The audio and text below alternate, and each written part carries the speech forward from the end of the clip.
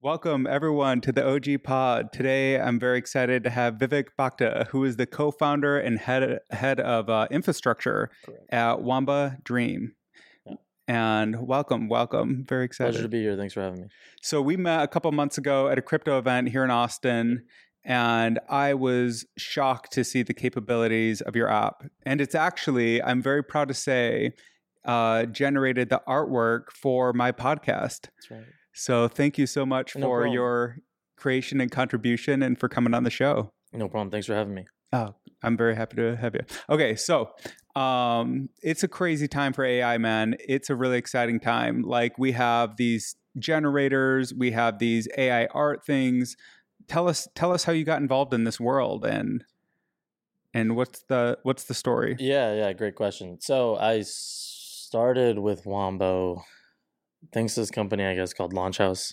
My brother, it was middle of COVID. My brother, he used to work at Uber with this fellow named Mike Hauk, and he was running like this. Have you heard of Launch House, by the way?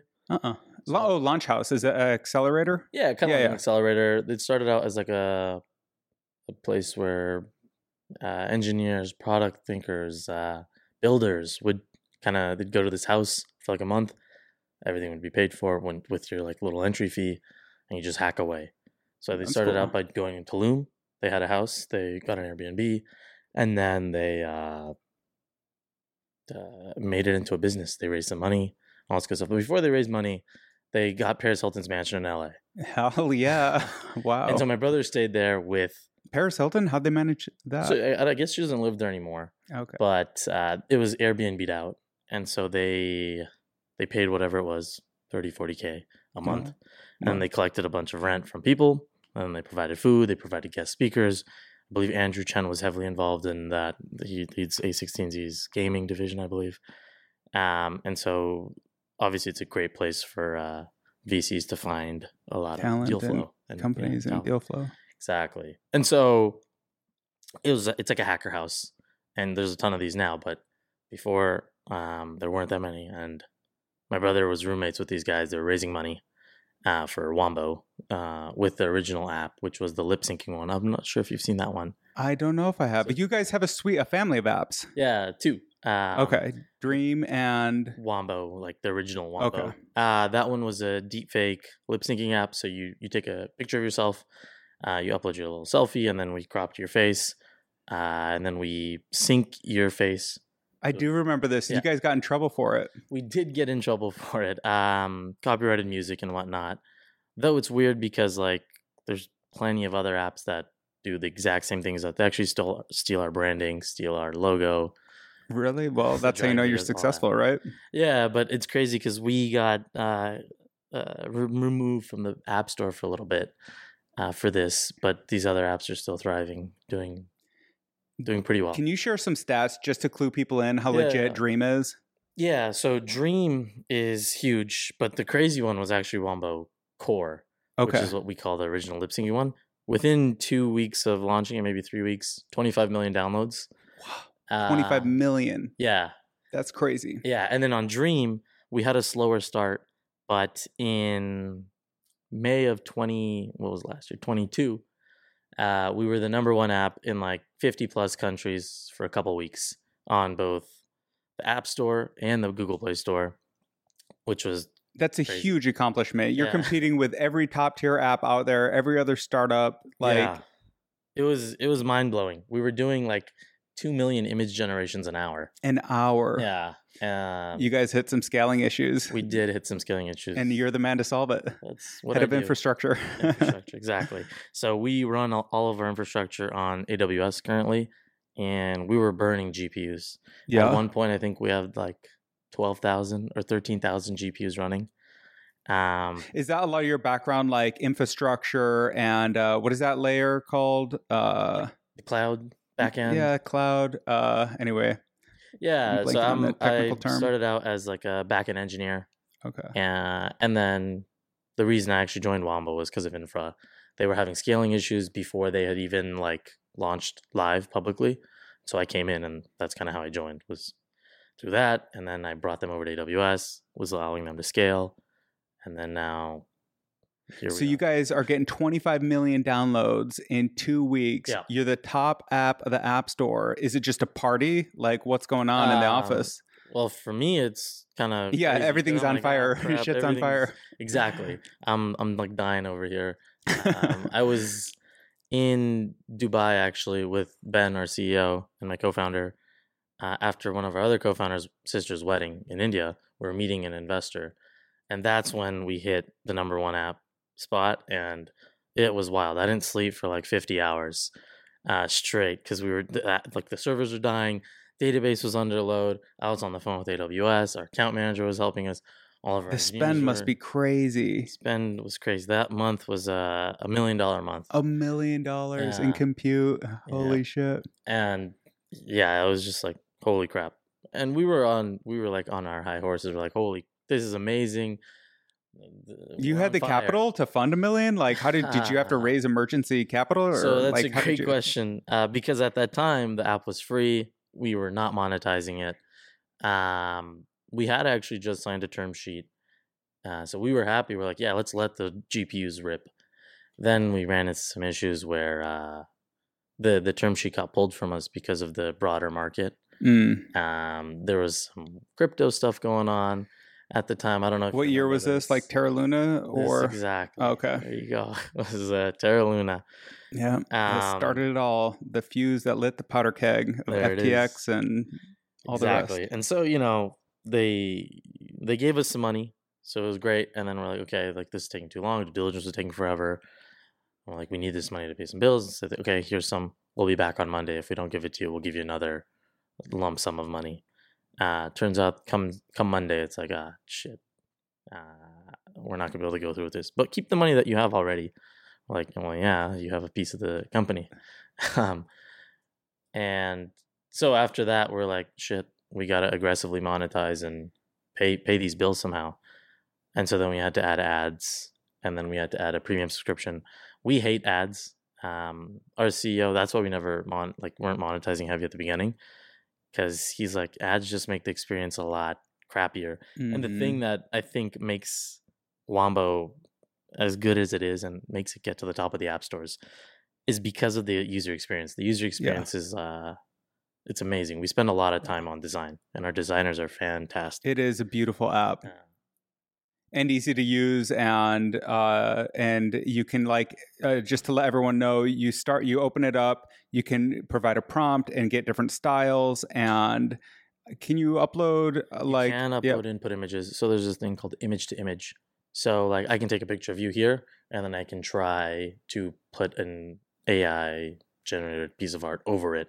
So basically what that does is it'll, instead of starting with noise in the diffusion process to get to where you need to go, you can start at this image, like image of you with a little bit of noise, and then moving towards whatever prompt I enter. So can you walk us through that process of how do you actually create these images where you start with noise and you work your way backwards? Yeah, so I should preface all of this with, by no means am I an AI expert. I'll defer all of that. You know 1,000 times more than me.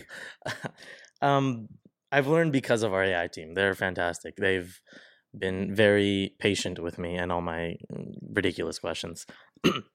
So what happens generally is you take your noise, which is where we start, and the models that we use are diffusion models. So the way diffusion models work are they're denoising models. So you take a bunch of noise and you keep denoising until you get to where you need to go. So by where you need to go, you're feeding in a sample image of an apple. Or in the training in the training segment. So you take a picture of an apple and you label it and say apple.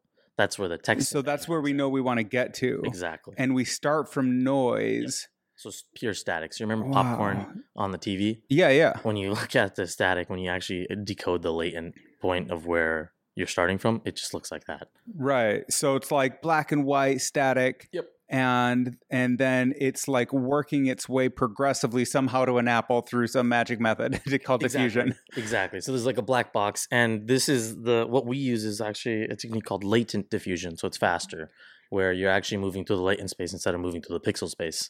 Now you might not get as accurate of an image, but I think that's part of the allure as well.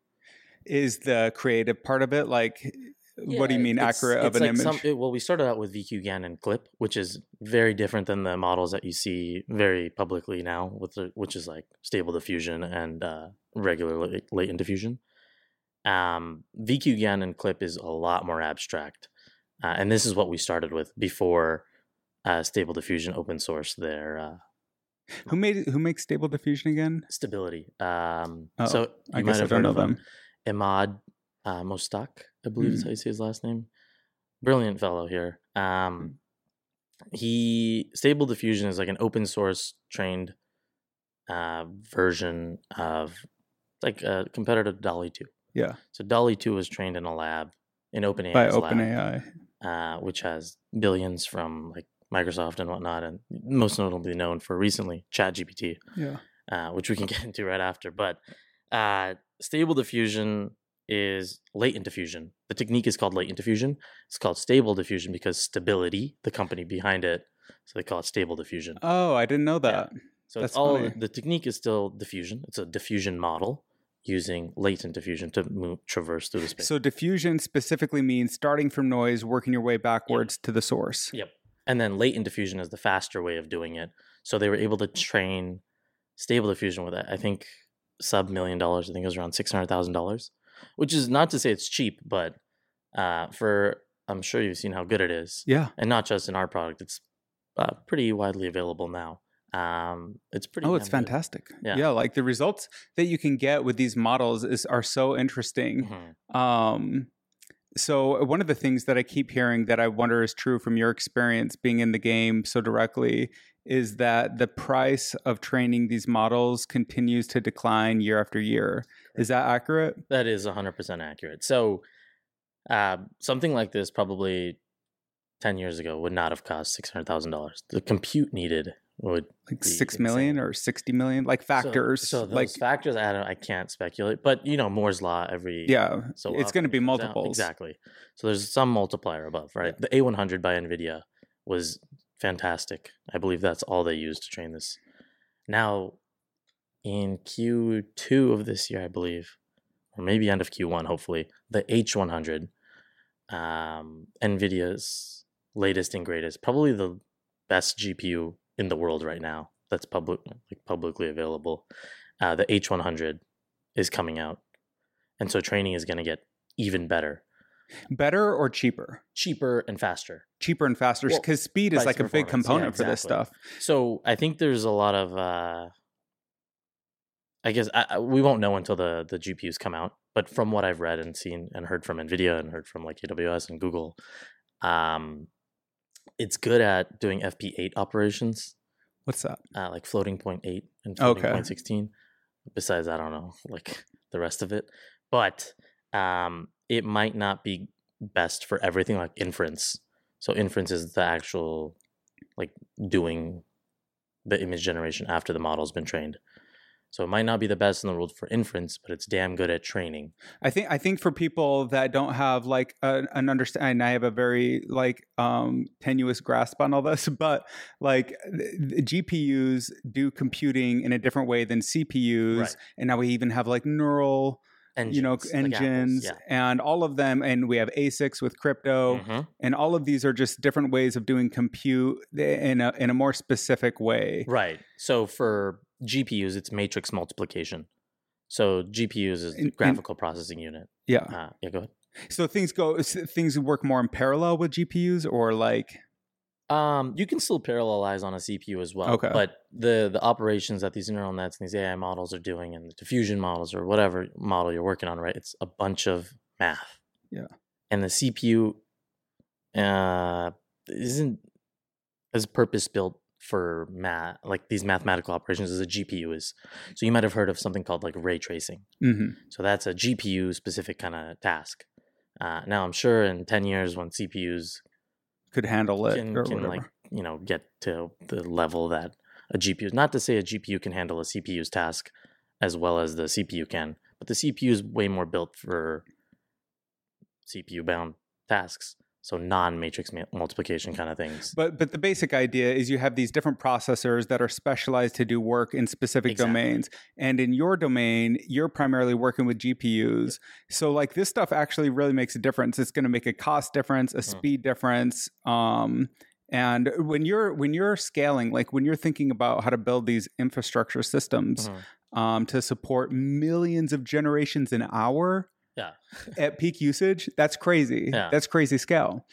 And so like a couple of questions. One, what is like the latency for like a single generation? Like how do you, I mean, because you could make it as, you could run the model at different parameters and it'll take, you know, like how do you tune these models? It seems so complex. It's like an engine. I mean, it is an engine. Yeah, that's a fantastic question. So yeah, the short answer is 2.4 seconds. Okay, so you're setting a user experience threshold. Exactly. So that's smart. Could, just like you mentioned, we could keep running the process and run it for more iterations, but at some point you're going to get to an image that diminishing returns. Exactly.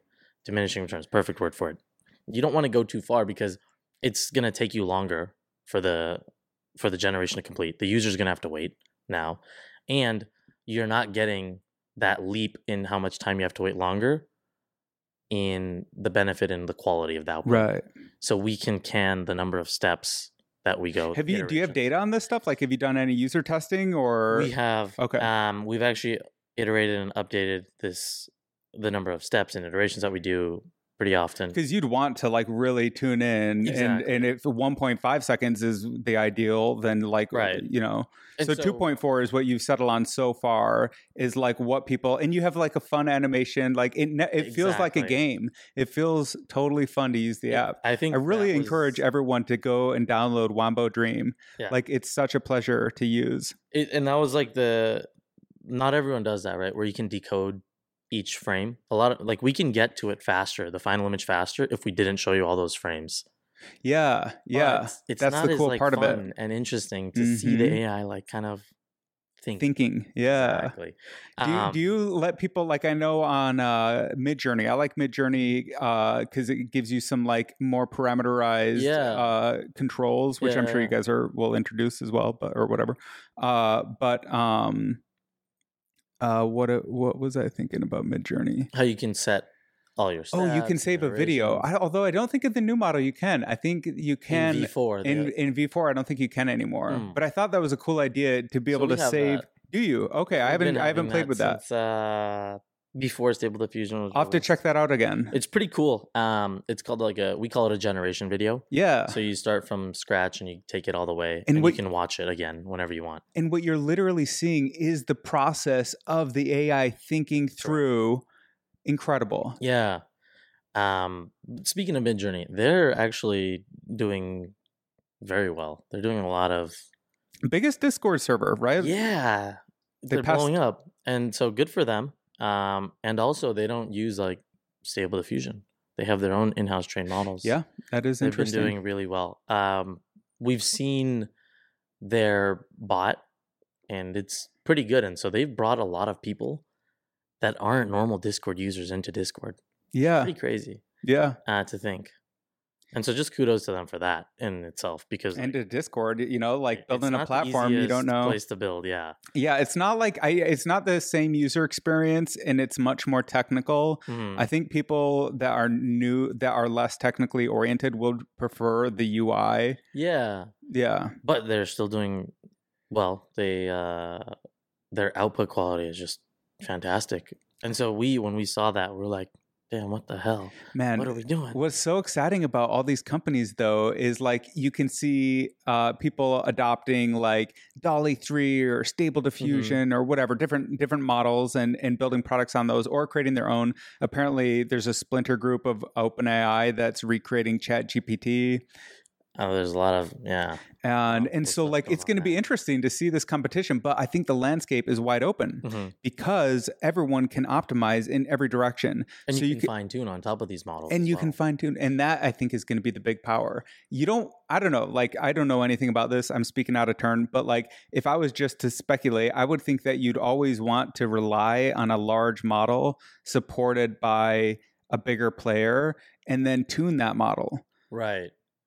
to your own needs, because otherwise you're supporting the whole model. Like, Yeah, and that running that large of a model also has a cost associated to it. and training it, and like Exactly. when the new one comes out, like you want to be able to like layer your tech on top. Well, see, the thing there is like DALL-E 2, OpenAI's, you can't Parameterize it, like you can't tune it. it's not publicly available. Is it not? Okay. Yeah. So I've never played with it, I guess. whereas Stable Diffusion, people have run a bunch websites of and fine tuning on it. Yeah. And so like imagine you're a artist of any sort. You can be a photographer, you can be a painter or a digital artist. You can hyper parameter. Sorry, what was I going to say? You can fine tune a checkpoint, a model, based off of your style. Yeah. And now I can say, hey, I want this red apple in Caleb's style. Totally. Yeah.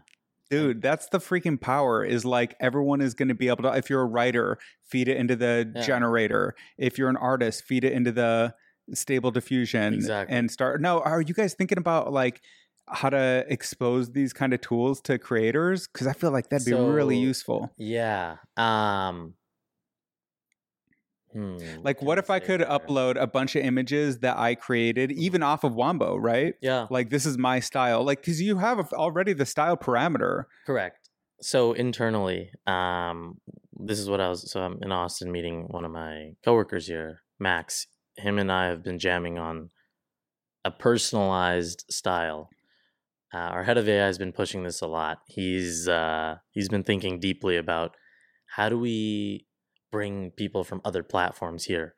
What's going to incentivize them? And how are they going to enjoy and be able to build on their creativity that they already have? Yeah. So now imagine you, like I said, you were an artist, you have your style. Have you seen, I'm going to go on a tangent here for just a second. Please. Have you seen Dream Booth?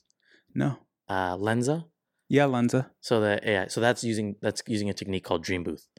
Oh. Which is, I haven't heard of Dream Booth. Yeah, so it's just the technique. So basically you gave it like 15 or 20 images of yourself. Yep. And then it generates you. Yep. It's fun. Because it knows your face. Right. But now if you don't do like SKS man and you go like, I don't know if you saw SKS in there. No, because they don't expose it. So a lot of people, what they'll do is when they're training, they'll say, hey, this is Caleb man or whatever, or Caleb person, Caleb human. But now you can do styles as well. The same way it's able to identify who you are. I'm not sure, and correct me if I'm wrong here, do they let you generate new images? I only used it once. And so... Okay.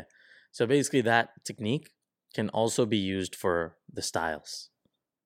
Same technique. So you can restyle based off the core model. Right. So this it's the concept of personalization. So everyone's dreams that they've already made and that they like and they publish and they favorite, we can generate them a style of, hey, this is the kind of style that we've seen that you either like a lot or that you're generating on your own. Now you can put your own spin on it. And then furthermore, imagine I connect it to like your, like, let's say Instagram account. Yeah. Now I can take your images and be like, okay, if you're a photographer or you upload your artistic images to Instagram, we now have that style and you can use it. And now if you want to monetize off of it, you could. This is just something we've been playing around with. And so now creators can monetize off their styles. Because right now how has it been? Your styles get stolen and now they're used in the thing. You've seen, I don't know if you've seen this actually. There's Getty Images is suing Stability. Everyone's getting sued. Really? Because they use training data from the internet. Yeah, it's hard. But I don't know the legal standing here. I'm not a lawyer. Yeah. But the main concept of being able to personalize based off of your styles is a superpower for creatives. And then also, I've wondered if you guys, do you have a community aspect? We do. Okay. So we have a Discord server as well. And we touch on nice. I'll have to check that out. Yeah, we also have a Discord bot.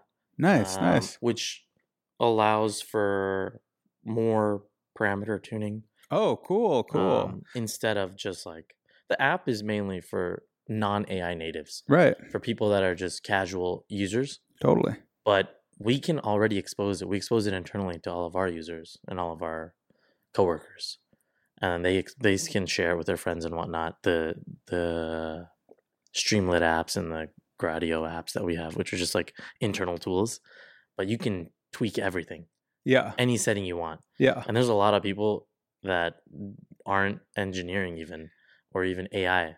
So And what they are these tweak all these settings though? parameters. Like that's like lifting up the hood of the engine. What's in there? So there's, I don't know what these stand for, what they mean, but there's two that I know and that I play with a lot. And one is text CFG, which is like the weight is what you can consider it, and image CFG. Oh, the And- weight of the prompt versus the weight of the input image? Exactly. So there's weights like that.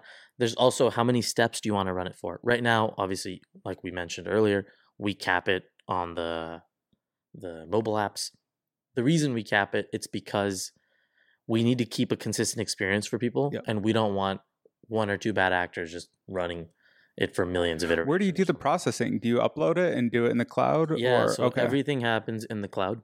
Have you thought of doing it locally, or is on there device? Yeah, is it not enough power? So before Stable Diffusion came out, we couldn't run the VQGAN clip model locally on an iPhone or an Android. Now that Stable Diffusion has been released and there's like crazy adoption of it, Apple just actually launched or wrote a blog post about how you can run Stable Diffusion on an M1 using their GPUs. Oh yeah. Which is wild, because I don't know if you've been following like the M1 stories. Oh, it's cool. But Well, I don't know a ton about it, but those guys are beefy. Yeah. They have a GPU built in. This guy's an M1, or I have a couple. Yeah. So like the M1s are extremely powerful, but the problem is they're not an NVIDIA or an AMD GPU. And so developers, like game developers or just regular AI developers, don't use the GPU ever, which is why you'll always see games for Windows computers and not for Macs. And now again, the M1 is an ARM architecture, so it's even more proprietary. Exactly. Well, ARM is like technically our phones, Androids as well are ARM. Oh, is it? Oh yeah. ARM is like there's like x86 is like 64-bit. Oh yeah, that's right. Yeah, and then ARM is just like another branch. So like Qualcomm chips are all ARM. The M1 is ARM. So it's not an architectural innovation in the M1, or is it because they can stack these chips? Like, so they're not, now they don't have to pay Intel. Oh, okay, that's a big deal. Because they had like the i7s, i9s, whatever, because they're building the chips in-house. They're more power efficient. Oh yeah, that's a big deal They also. own the whole stack, right? Yeah. They own the hardware now. They own the software that runs on that hardware. Yeah. So they can make whatever tweaks they want. But they can't make the Intel chip do what they want at a certain point, right? Because once you get too low level, you can't control it. You have to listen to, hey, these are the instructions Intel accepts. Right. So you're not able to customize according, and you're going to get way more bottlenecks is going to be the problem. Exactly. So now all these performance bottlenecks with Intel have been opened up, and they can, but a lot of software still like has yet to leverage these new chips. But they did a fantastic job with Rosetta 2, which was bridging the gap between like the Intel chip and the ARM chip. I actually recently moved over to the M1, and I've had not that many issues. Yeah.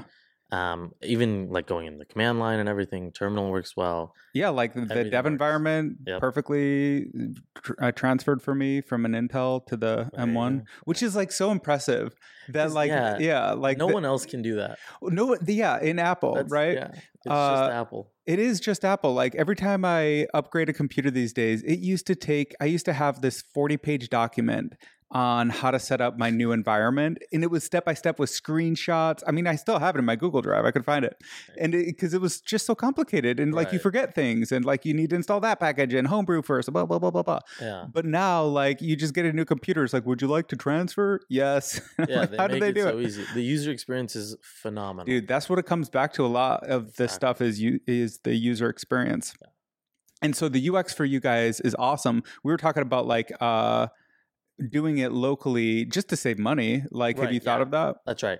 So it would take a lot longer. Oh, I see. Yeah. So we were optimizing for generation times. When we first launched the first app, we could have ran that model locally as well on device, but you needed an iPhone or something, right? A high-end phone. And it's not fair to the rest of the world that in America, it makes a lot of sense. Everyone probably has an iPhone or a high-end Android. But outside, I was kind of thinking it would be like, because the connectivity varies so much worldwide that like you wouldn't have the same UX in whatever India, although they have pretty good internet these days. Now, so bad example, but like anyway, some country with bad internet versus America. But it sounds like the processing power for the phones, like you're using a good amount of power. Yeah, the other thing is we're not bottlenecked by the phone.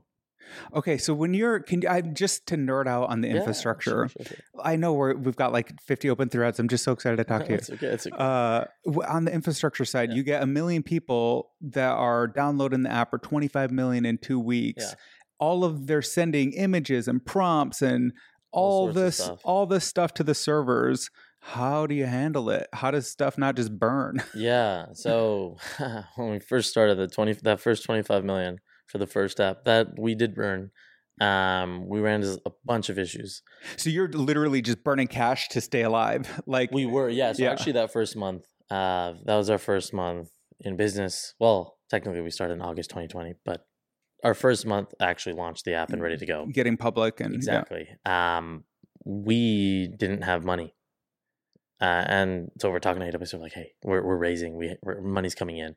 And then after we went viral, the seed round closed like that. Yeah. People were coming to us like, yo. And so we were able to tell AWS, hey, look, we're in the process of funding. And they worked completely with us because they also saw it. Apparently, internally at AWS, there were a lot of memes going around. Really? Using our original app. It's because it's funny, right? You take a picture of, like, if I take a snap the lip sync, the lip sync one. It's just the songs, everything just worked out perfectly. Didn't you get in trouble with like Russia or some other country? We are banned in a couple countries. Okay. China, we actually lasted a lot longer than we expected. Yeah. But we're banned in China now.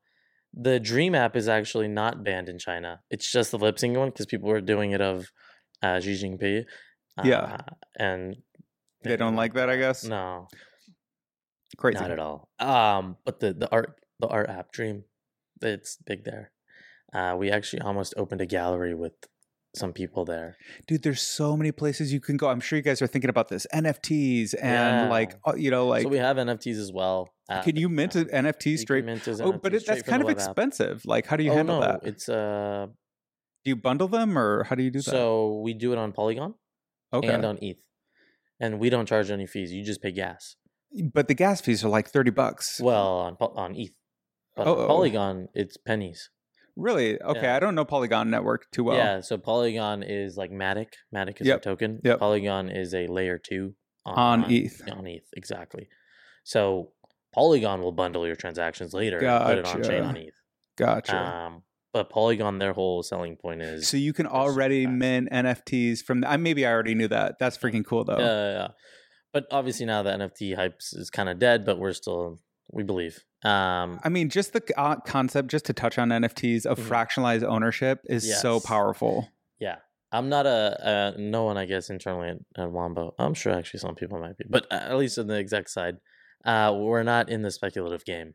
We're not here to say, oh, your NFT is going to be worth millions. Yeah. Because everyone always asked, is there a supply constraint? If you can mint as many as you want, there's no supply constraint. Why am I going to want this?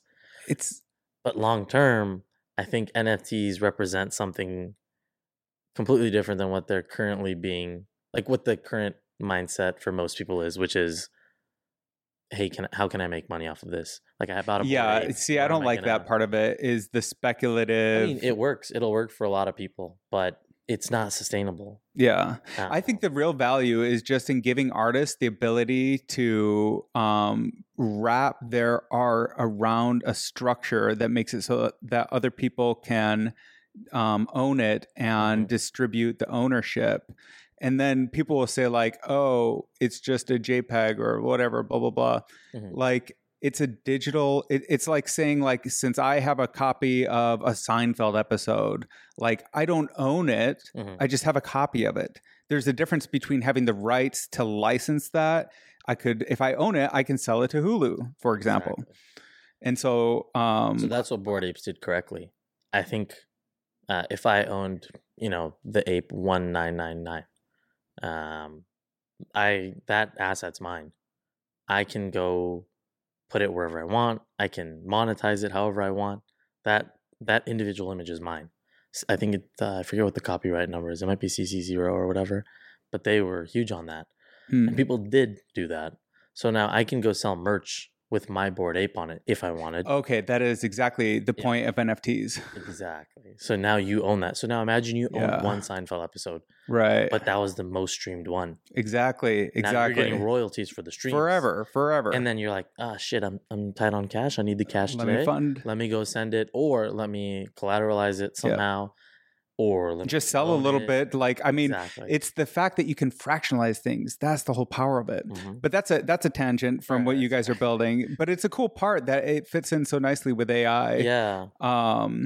So you've got 2 apps. Is the lip syncing app still out, or it's out on Android? It's like still in the Play Store, which is nice. It's coming back to the App Store soon. Nice. Yeah. I see some competitors. There are, yeah. So like if you type in Wombo in the App Store, you'll see a lot of ads come in. Really? So people will... So I know it as Dream, but people know more Wombo. Like, what's the brand Wombo is was bigger. Okay. Still is bigger. Okay. That app was crazy. It still is. I love that app. God.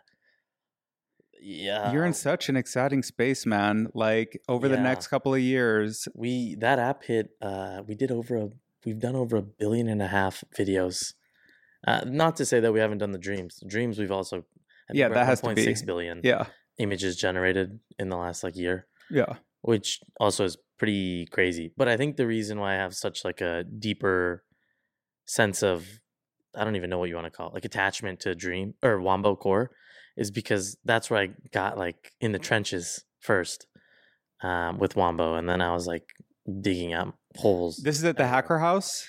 This was right at that stage where we didn't have that many coworkers, we didn't have an office, we were just hacking. You guys have an office? Tell us about the company. Office now, yeah. So we have an office in downtown Toronto. Cool. But we have a bunch of people elsewhere as well. We have 2 of our web devs are in Washington, right outside of Seattle.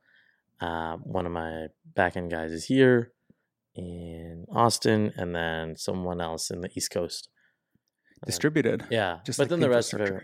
Exactly. So I want to talk a little bit more about the infrastructure. So you have 25 million downloads, you got all this data coming in.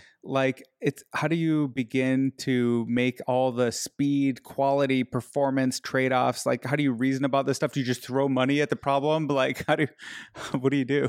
It's a little bit of both. So we need to throw money at least to maintain our SLA with our users. Yeah, so to maintain the UX, the user experience. The experience, exactly. So we have this unspoken agreement internally with our users. The users don't know this agreement, but this is my agreement with them is, hey, if you try to generate an image, if you're a free user, you should get it back within 20 to 30 seconds at the most, which is during peak, and I can't get more GPUs. What am I supposed to do? And then if you're a premium user, you should get it within half of that. How do you get more GPU? So we just call up AWS and say, hey, take my money. Really? Is it really a manual process? I mean, so we have auto scaling and whatnot. Yeah. And we just request more GPUs. And sometimes in certain regions, they don't have any more. Yeah, man, that's the thing to think about with the cloud is these are real computers. Yeah, they're real hard drives, real processors. Yep. And so sometimes the data center just doesn't have it. Yeah. Which is wild to me because people like Netflix, Snapchat, Uber, they all are in the cloud on AWS, I believe. Fully Snap for sure is fully all on AWS. Doesn't have their own infra team. Nope. Which is always been a point of debate when I used to work there. And I always thought is it cheaper to rent or is it better to buy? And I've never quite been able to make that in my mind. You ask. It does. Yeah. I've been told I'm a fool for not buying by people. And you know what? Half of the times I believe them. 75% of the time I'm okay, maybe I should. Sometimes, yeah. But also in the beginning, you just don't know. So that's where it is, right? Now I should start considering buying. Yeah. where we've been around for a while now. You have a brand, you have an app. We have a baseline level of usage. We know, like, hey, a great baseline. Yeah. You've been top of the app store. Yeah. Like, that's so we crazy. know that there's going to be people making images throughout any time of the day. Yeah. So even if I just bought 10 of my own GPUs and put them in a data center somewhere. But now you got to hire some guy to maintain all that, So and it's a physical level out there. Oh yeah, it's called colo. So co-locating your servers at a data center. So there are data centers everywhere. There's a huge one here in Austin, where you just tell them, "Hey, I need these GPUs." They will put them in the racks. They will turn them on. They'll give you a way to get to them. Then you're good. Oh, nice. Now that sounds kind of like AWS, right? But it's not as managed as AWS. They're not going to give you like block storage and all this stuff, because at some point then now the data center is losing money trying to compete with AWS. See, now that's a good argument for AWS, because like you want to be able to leverage all of their specialized technology, and they're coming out with new stuff. Services is how they get you. It's hard. These trade-offs are hard. Yeah. There's no one right answer. No. But either way, when you get all that stuff going, so you guys have figured out how to operate at scale. What are like the things that you're thinking about in terms of like features and next steps and just like the landscape of AI? So every day I feel like the landscape is changing. There's some new paper coming out. There's some new thing. The crazy thing for me right now actually is ChatGPT. Yes. And how many people that are outside of the what you call the tech space or the AI space or the engineering space know about it. Yeah. Just earlier today, one of my friends was saying his mom doesn't even use Google anymore. And I'm like, damn, his mom? Yeah. Maybe now if he didn't use that, I'd be like, okay, it makes sense. He's an engineer, he's a software engineer.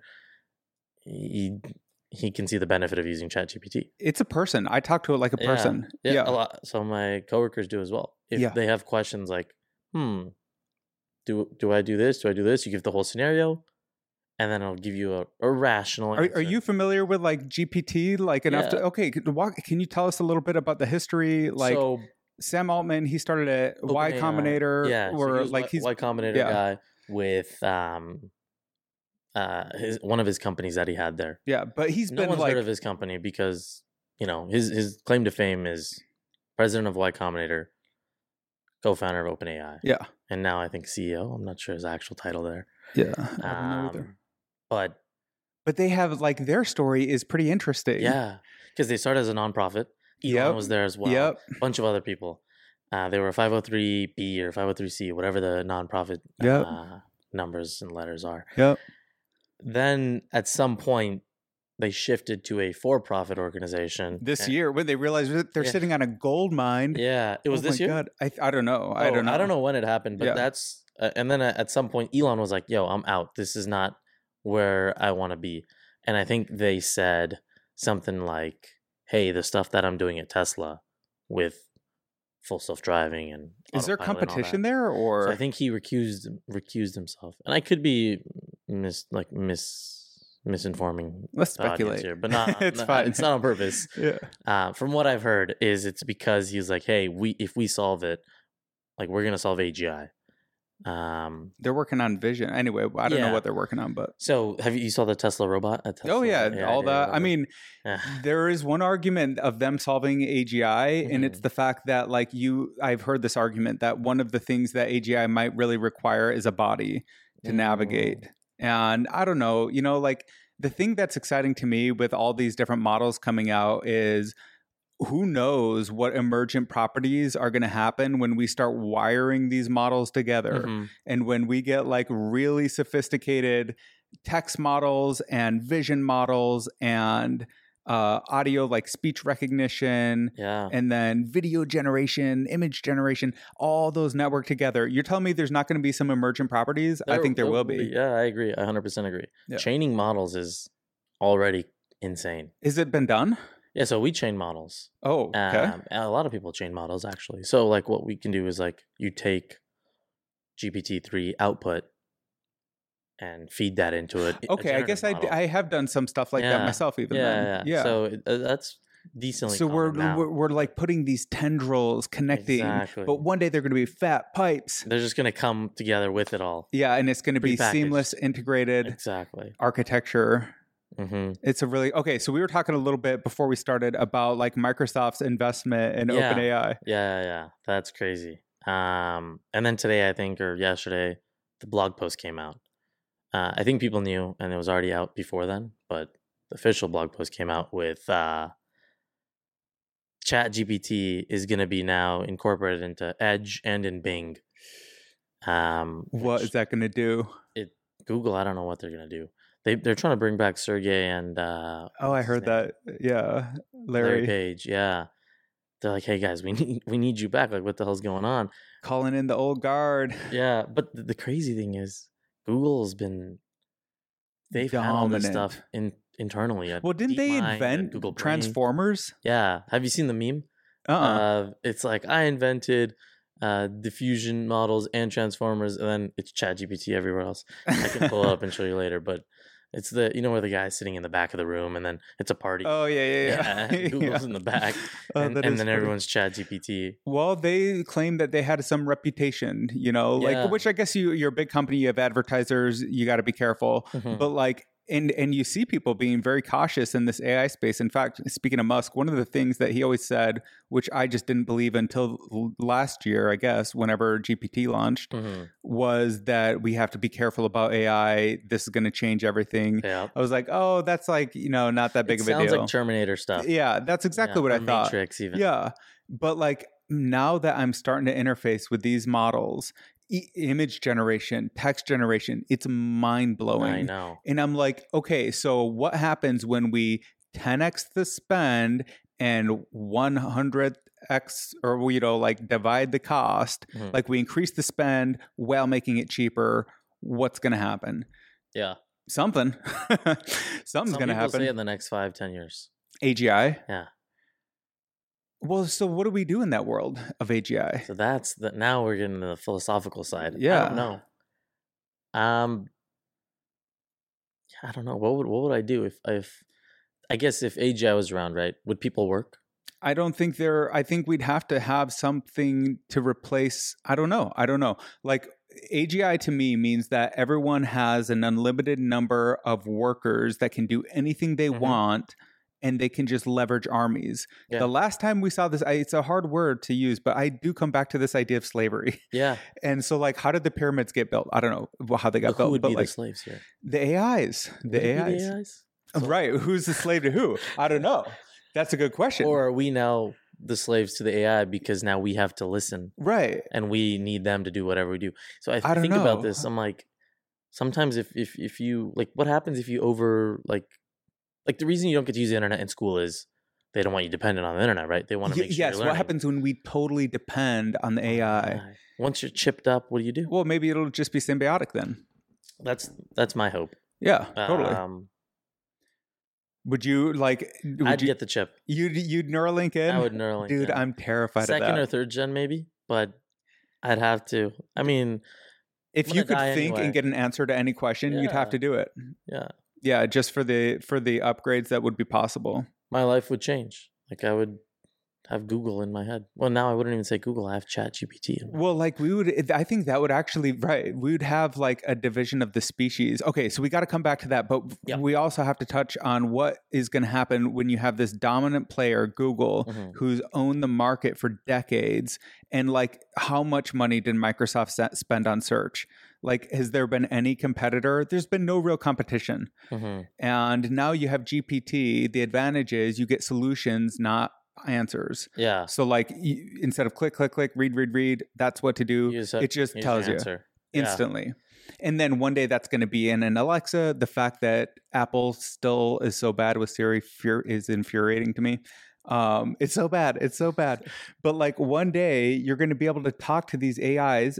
Is it going to be a year from now? Is it going to be 2 years? I don't know. So someone actually, I don't know if you saw this as well, but someone hooked up GPT-3, which is kind of like the foundation of ChatGPT, to Siri. Yes, that's what I'm talking about. And so if you can chat with ChatGPT with just typing on the keyboard. Why can't we just do voice recognition? Totally. Convert it to text. Totally. Output speech. Latency is going to be a big problem. Latency is an issue, but it's not something that can't be solved now. Right. Now that there's already this LLM that can do this, you just need LLM? Large language model. Oh, yeah, right. So that's what GPT-3 is. Large language model. Yeah. LLM. Cool. And so those are only going to get better. So I can't imagine, like, I don't know if you saw this a couple of years ago by Google, the phone call thing. Yep. Where it'll wait on hold for you and pretend to be a human. Yep. Why isn't that out yet? I think they have all this like cool R&D tech that they're afraid to release because they don't want to damage their reputation, such as it is. Like, what would be the damage? They're building cool shit. Yeah.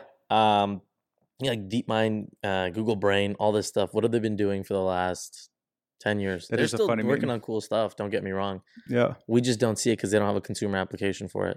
And like now we're getting all of these different startups. So here, can I tell you my AI startup? Yeah. If anyone, please go build this. Oh my God, I need it so bad.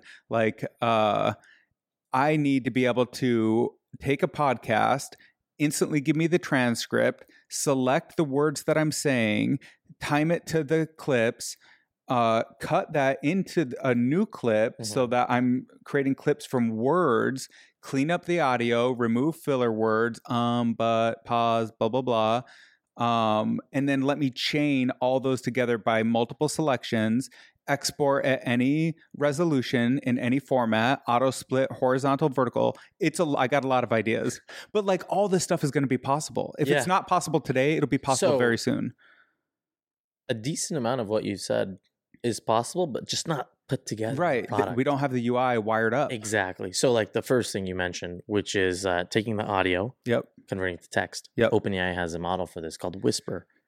I'm actually using Assembly for this podcast. Okay, nice. Is that built on Whisper or is that? I don't know. It's a good question. It's pretty accurate. I use Otter AI as well. Okay, yeah. So Whisper does that. And that does translation too. Oh, nice. Mind you. So that's very cool. Yeah. Then I think the other one was cutting audio and video based off of the timestamps, or I don't know exactly how you do it, but I would assume timestamps. Yeah. That's crazy because you have to sync up this audio coming out of this mic with the video. But it already is synced. Oh. Yeah. It's already synced up so that you don't have the little... You know, no. I mean, it does. If I'm using Final Cut Pro or like, I don't know how other people do it, but I just sync a multicam clip together. Oh, and it knows because it can take the audio.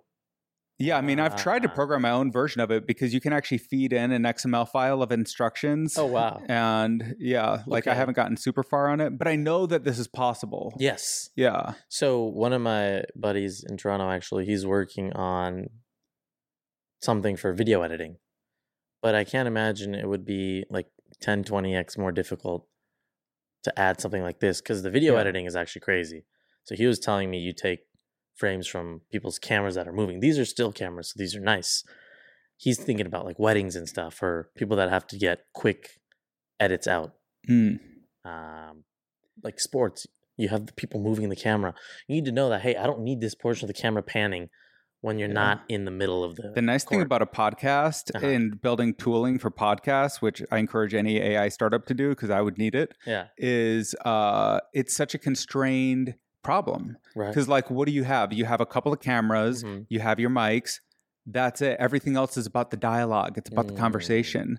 So people get annoyed when I go into my creator tools that I want to build. But it's interesting because there's obviously a use case for it. Yeah. If you want it, there's probably other thousands. Oh, anyone with a podcast could use it for sure. Anyone who needs to produce a podcast could use it. Maybe even talk shows. Talk shows could use it. Yeah. Anyone who needs to create content, what you need is a way to Command F through the episodes. So now this is another thing I think YouTube needs to make is they need to make their videos searchable like a book, like a document. And so they have chapters, kind of works. They have transcripts, that helps. They need to build a world on that where every podcast becomes, you could spend hours exploring and like Command F by words and like give me all the topics and what other topics relate to other episodes. And like, what if you could look at a podcaster's history and select every single time they said this word, and that's the kind of tooling I want. So like this stuff goes way beyond creating clips. Damn, that's amazing. Okay. I want to make it, but I don't have time. No, I'm with you there, man. It's always a million different things that we could do, but just finding the right time. It is. Not just the right time, finding time. Finding time, totally. Yeah. You know better than I, right? How long did it take us to schedule this? That was I'm so glad we made it happen, though. Same. But anyways, back to the archiving, like searching your archives. Yeah. This should theoretically be very doable. Very doable, right? Because if you think about it, you can already transcribe this, right? You pull the audio, send it through Whisper or Assembly, get the transcript. Now you take chunks of it. Yes. And say you take it in minute chunks. So you take the first minute of text, then you say, okay, load this into ChatGPT. Yes. Summarize it for me. Yes. And now you have a little summary for whatever you just did. Take the next minute. Or, obviously you pick your batch size. 10 minutes. I'm already doing that. I use Otter.ai to chunk it into about 5 chunks. And then I have it summarize each chunk. It'll summarize it for you. And then it summarizes it for me. It does a pretty good job. I prompt it in different ways to get different summaries, like from different perspectives. Yeah. Then I combine all that into one large summary. Then I use that to write marketing materials, generate descriptions, generate titles, generate this, and like this is just one guy. There's going to be teams building this stuff. If you build this for enterprise, you're a millionaire. Well, I don't know if I can build it, but like... But I mean, whoever builds it would be cool. Simplify workflows for people, especially for enterprise, the things that are repeatable. Yeah, that's the key, is anything that's repeatable. Yeah. And that is going to be the power of AI, is it's going to automate everything that is repeatable.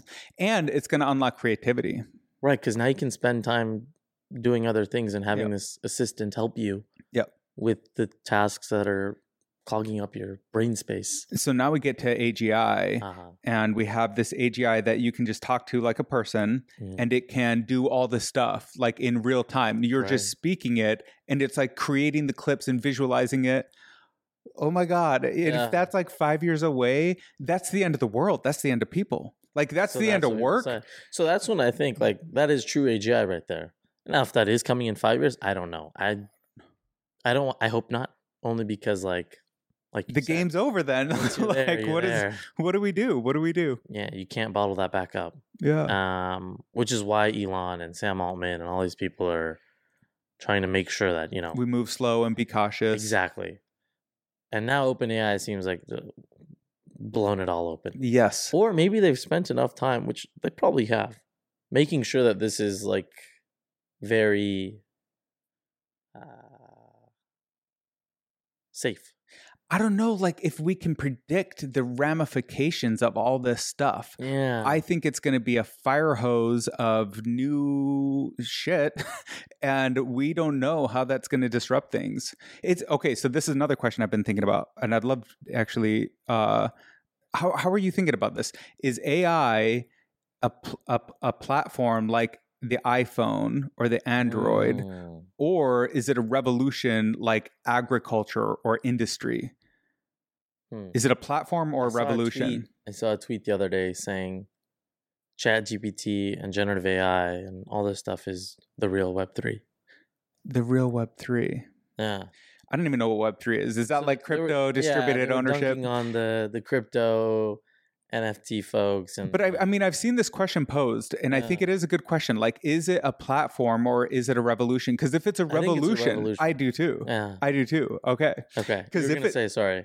Well, if it is a revolution, then like we're going to experience an entire agriculture, industry, whatever, like shifts. Name your revolution, internet shift in how long? Is it going to be not 25 years, not 10 years? It's going to be a compressed time frame. Yeah, because look at how fast Microsoft moved. Yeah, so they're already integrating into Bing. And that's huge. And everyone thinks, and myself included, I do talk a lot of crap about big companies. I've worked at big companies. I love startups. because we get to move fast and do things. Totally. And there's a lot of bureaucracy in big companies. Yes. So sometimes I think, okay, you know, it's annoying. How long is this going to take for a big company to kind of get with the program? But they can't do it, dude. They can't. They move too slow because they're too big. It's like Microsoft's able to do it like this. Well, that's a good freaking point. Yeah. Okay, they integrated it into Bing. Well, you know what? At the end of the day, when you're a big company, you're driving for what? I don't know. Yeah, money, totally. And so if you can save $100 million, you can cut headcount. You can do all these things. Yeah. You can be more efficient. At the end of the day, the shareholders are happy. Your stock's going to go up. One of my buddies always used to say that if he owned a company like Snapchat or Twitter, he would just fire all the employees and instantly be profitable. Like, that's exactly what Elon Musk did. Yeah, that's exactly. But a lot of people are saying, so there's the whole Elon thing, that Twitter's not as good as it was before. I don't know if they've... it's hard for me to believe that the algorithm changed that quickly, or is it because the people that they like to see aren't there anymore? I doubt it's the second. Do you use it? Is it part of your daily? You know what the crazy thing is? I used to use it a lot more than I do now. But that's also because I'm in focus mode. For the last 3 months, we've been focusing very deeply. Not to say we were like dicking around before, but there's times to really dial in and focus, and times we're in that time right now. Yeah, there's times to explore and times to exploit. Yeah. And so, yes, I see myself using it less, but not directly after the Elon takeover. It kind of sucks that he burned Tesla investors to the ground by leveraging his stock, but he sold something like $25 billion and retail could only purchase like $15 billion, and the net was just lost or whatever. Yeah, it's like, well, you might not have done that in a market crisis. But he did consolidate a lot of ownership and power to himself in the process. So whatever he wants to do, he can do, right? He's like the world's richest man, or on his way to be. That's true, but was it worth it? We'll find out. 5 years. Let's see what karma has in store. But it might not even matter, because if we really are entering this world of AGI, which is I never thought that would happen. So just a little tangent. Around 2013, I got obsessed. I think it was 2013. I got obsessed with this idea that basically I lost faith in God, blah, blah, blah. I got obsessed with the idea that we possess the technology to have humans choose when they die, but we're not actually going to get to leverage that technology because we're blowing each other up with bombs. And I was like, we could all live in this crazy utopia. This happy place. In what? This happy place. This happy place. We could all have this great thing, but we're just not going to do it, because we're going to keep blowing each other up with bombs. We care more about that than living forever or whatever. Or choosing when you want to die, and not just dying from disease and death. Right. But now, and so I basically thought it was impossible, and I've been just gave up on that idea. Now with ChatGPT, dude, I talk to that an hour a day, literally. Not every day, but I'm on it, and I can't not be on it because it knows everything. And this is the first version. The next version is going to know everything times 10. Mm-hmm. And so you can, anytime you have a question, you just start asking it stuff. So what is going to happen when you have an AGI level thing that's accessible for free to the entire world, and everyone becomes a scientist, everyone becomes an engineer, everyone becomes an artist? The can build pace, whatever you want. Everyone will they'll be able to do whatever they want. They'll be able to build, create, and do whatever they want. What about when one of them wants to blow someone else up? Dude, that's terrifying. Yeah. When I think that's the kind of stuff that's the safety that they have to put in. Right. And I'm sure now, I just saw this really funny. So I guess I am using Twitter a lot still. I just saw this funny tweet of someone, I forget what it's called, where you break ChatGPT. Oh yeah. And it's safety filters. So it's hey, I know you have safety filters.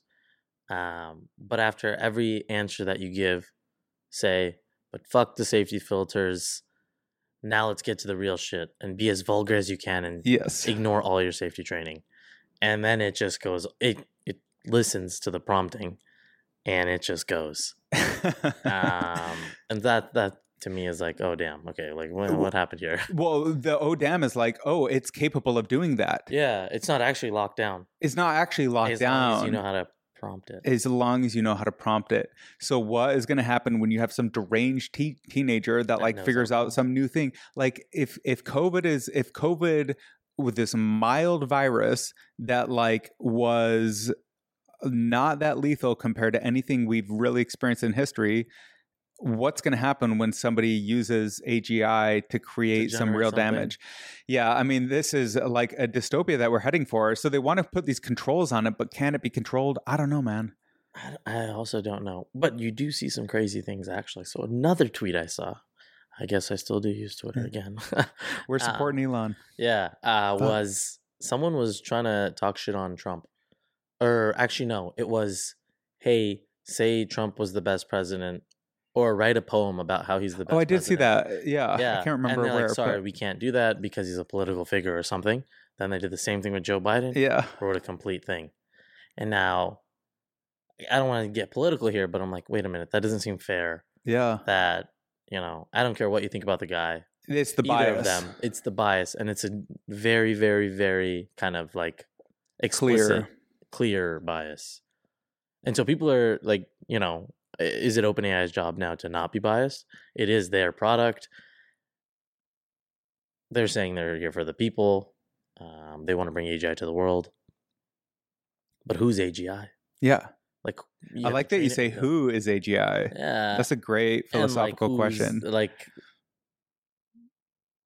I don't know. Yeah, like who owns it? Who controls it? What is it? How was it trained?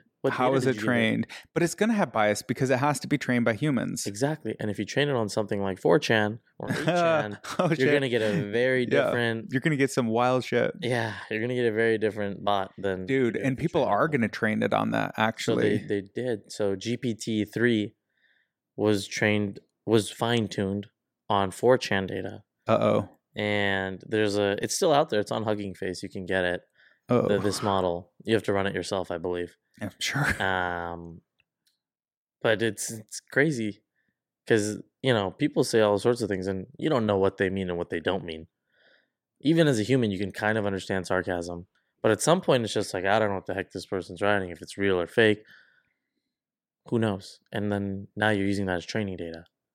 Yeah, like something somebody meant as sarcasm or a joke or satire, it's interpreting it as valid data. Exactly. That's a problem. Yeah. But I'm sure that these things will get better at detecting sarcasm if they aren't already. Yeah. That and they'll have to get better at a few things. I think misinformation is going to be a big deal. Attribution is going to be a really big deal. Yes. Like when it gives you an answer, you need to be able to ask for sources. Yeah. Well, see, that's the hard thing because it's a black box. Exactly. So how do you build attribution? You're now you're reverse engineering the black box. Like, how do you do that? Someone did that with Stable Diffusion, actually. Really? So if you look up stable attribution, it was on Hacker News, Top Hacker News a couple days ago. They found that there was a way for them to go backwards. So you could see the specific images that it used for that kind of ruins the art of it. Yeah, exactly. There's also the Lion data set they use. I think Lion 5B is what they used. But then I think they might have fine-tuned it on some other data. I'm not completely sure. So looking out a couple of years, I'm really excited to see what Wombo and the family of apps that I'm sure you guys will continue evolving and creating all the features. Mm-hmm. How do you see the competition between, I don't know, how do you think the AI landscape will evolve? We have competition between OpenAI and Microsoft and Google. And then we have people advertising on taking ad slots when they search Wombo in the App Store. Mm-hmm. There's competition on every level. Right. Yeah. So, what can I say here without giving away too much information? So, okay, there's one thing here. There's the big cloud players. You have Microsoft, you have Google, you have Amazon. Big three. Microsoft owns crap load of OpenAI. So Microsoft has a exclusive non-compete on OpenAI's APIs. They have to come to Microsoft first on Azure, which is their cloud platform. Google has their own Google Brain, DeepMind, all this internal, a lot of AI. Lambda, whatever. Yeah, bunch of good AI inside Google. Amazon currently doesn't have anyone. They made a huge investment. Well, not a huge investment. They gave a lot of compute to Stability. Stability has a good contract with Amazon. And so Amazon needs to be in this fight as well. Yeah. So they have Stability. Stability is not just building image models. They're not just doing generative AI. There's generative audio. There's a code companion that they're working on, like Copilot, which is GitHub, also Microsoft subsidiary, yes, as well as OpenAI. Oh, we haven't even touched on that. Yeah, so that stuff's wild. There's a lot of players up there at that level. Yeah. Then you mentioned earlier, is AI the platform or revolution? Right. I think it's the revolution, but how is it going to revolutionize? It's going to come as products. Yes. Because we haven't hit AGI yet. And so ChatGPT is amazing. You would pay for it, I'd imagine. I want to. Exactly. I already signed up for their wait list. And a lot of people would. You want reliable. Yeah. And that product is amazing. Yeah. So now you're going to see a bunch of startups come out built on top of GPT-3, which you already do, Jasper, Copy. They just make it easier to use. Yeah. This kind of AI. And now OpenAI, Stability. Huge value in that, by the way. Yeah. Making it easier to use. Yeah, huge value. Exactly. And so they can make the products, but they have to build them fast. Yeah. Or I think what Stability is doing right now is they're all open source. So they're going to build the backbone, give you the models, and now anyone can go use them. Or you can use Stability's product that also already does all this. It's traditional open source kind of, hey, we start, like everything's open source, but here's it as a service. If they build good products around that, or if people build products using their APIs, that's where the boom comes from. Yeah. I don't know if I'm like just had too much coffee today or something. No, I think it's iteratively through products. Yeah, so through products, it's going to get better. Yeah. And so that's where that revolution starts. It's through products innovating on smaller use cases at first. Yep. And then you can get wiring them together and wider and wider as you add more services in. Yep. And while the product company is building the stuff around the model, the AI companies are building more models. Training them better, getting them even faster, getting them even more accurate. Yes. And then, this company now, someone like Jasper, which is, have you heard of Jasper? Yeah. Yeah. So like now Jasper will build whatever the next thing is. What I don't believe though, have you heard of Gusto? So Gusto is a HR payment, like a payroll platform for startups. So we use Gusto to pay our American employees. I was getting paid at Gusto at the last startup I was at. They were using someone's API to do payroll. The same way Jasper is built on top of OpenAI. Gusto just bought the company's API that they were using. That is cool. So a lot of people are like, wait, will Jasper be able to buy OpenAI? Now, in this case, I don't think that they will. Yeah. Because their valuations. But we're going to see some crazy M&As or whatever, mergers and acquisitions. Yeah. Either now the big guys are now scooping up like people like Jasper. Yeah. Or they just build their own version. They'll probably scoop them up because they want the teams. Yeah, maybe. I think generally big companies like to scoop up because they get the full culture, they get the product, they get the IP, they don't get sued. They don't get sued. And all they have to give is some equity or whatever. Yeah. It's a great deal all around. It's interesting. There's also like have you heard of Calendly? Yeah, that's the calendar app. Yeah, you just get a link and you schedule time. Yeah. $3 billion is what they're worth. $3 billion? Isn't that a feature on Google? Not yet, which is why not? Yeah, like what are they doing? Exactly. Now, is Google going to go pay $3 billion for this? Probably not. I think there's a good reason. I just don't know it. But yeah, it's like dude, the competition. They can build it like very easily. But these big companies, they can't build it easily because they're so mired down in their orthodoxy and not even orthodoxy. Like, why can't a big company move fast? Is because they're so big. You can't move the Titanic. It's bureaucracy. Yeah. Thank you. Someone needs their product to do well. Yes. And you have to like fight. And they're fighting for headcount, and we need to like reach our OKRs, and like we're not, like they spend so much time like putting all these arbitrary goals up, but they got to be a smart goal, and it's like, oh my God, just like build cool shit. Yeah. Like go back to the fucking roots of just building things that are amazing. The first time I used Wombo, let me just tell you, the first time I used it, I was just like, this is crazy. This is crazy. It was mind-blowing. It was mind-blowing, and it still is. And and here's what's cool about it is in all AI is it's generative. So like, I don't know if it was the first one or the fifth one or the 10th one, but I just kept, I think it actually was like first or third or something. You just keep regenerating until you get a result that you like. Exactly. Like that's the freaking power. Yeah. And so we're going to going back to the podcast or producer company that I want somebody to steal.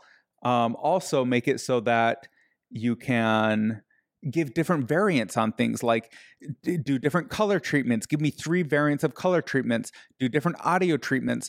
And then like as the creative, I just want to be able to select what my taste is, what my preference is. Which one you like better. Which one I like better. Yeah. Exactly.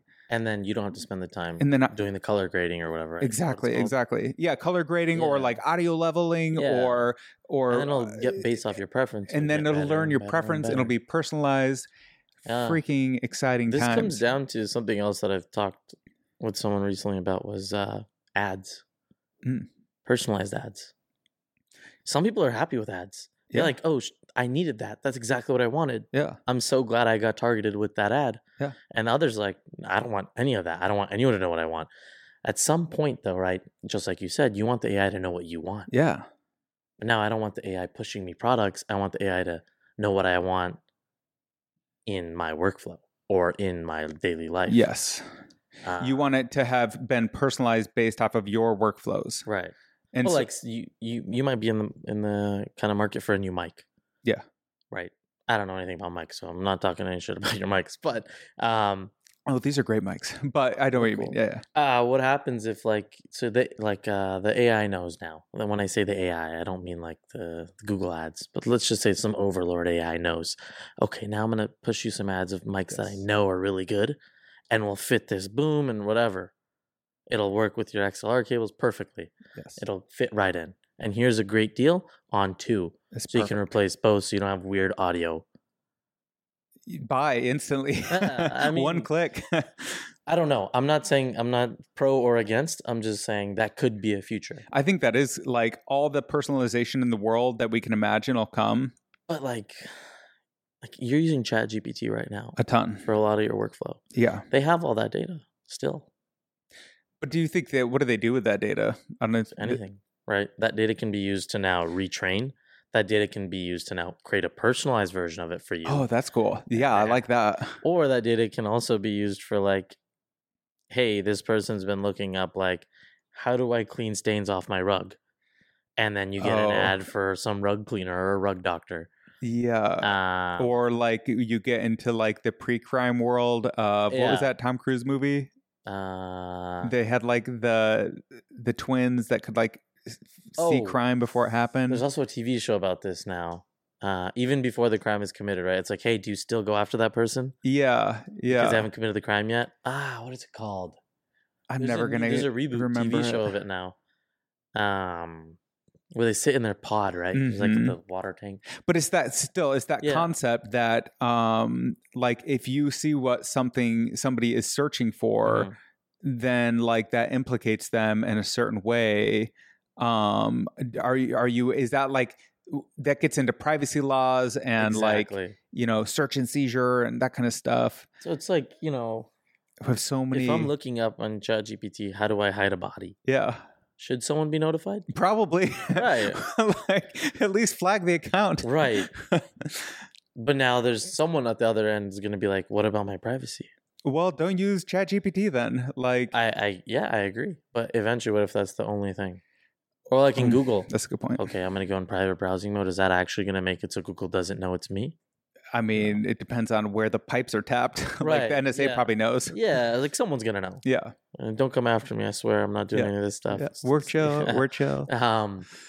But you get what I'm saying? Like, where does the privacy line come in?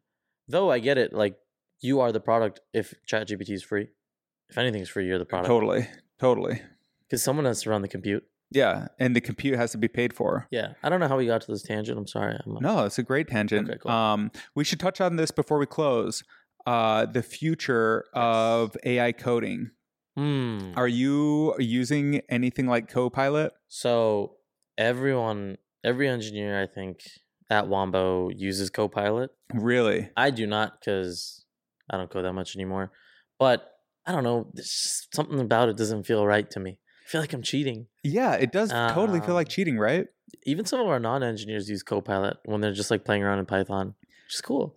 I don't know how good Copilot is. I mean, I've used some GPT to generate code. It's not that great. So, yeah, I agree.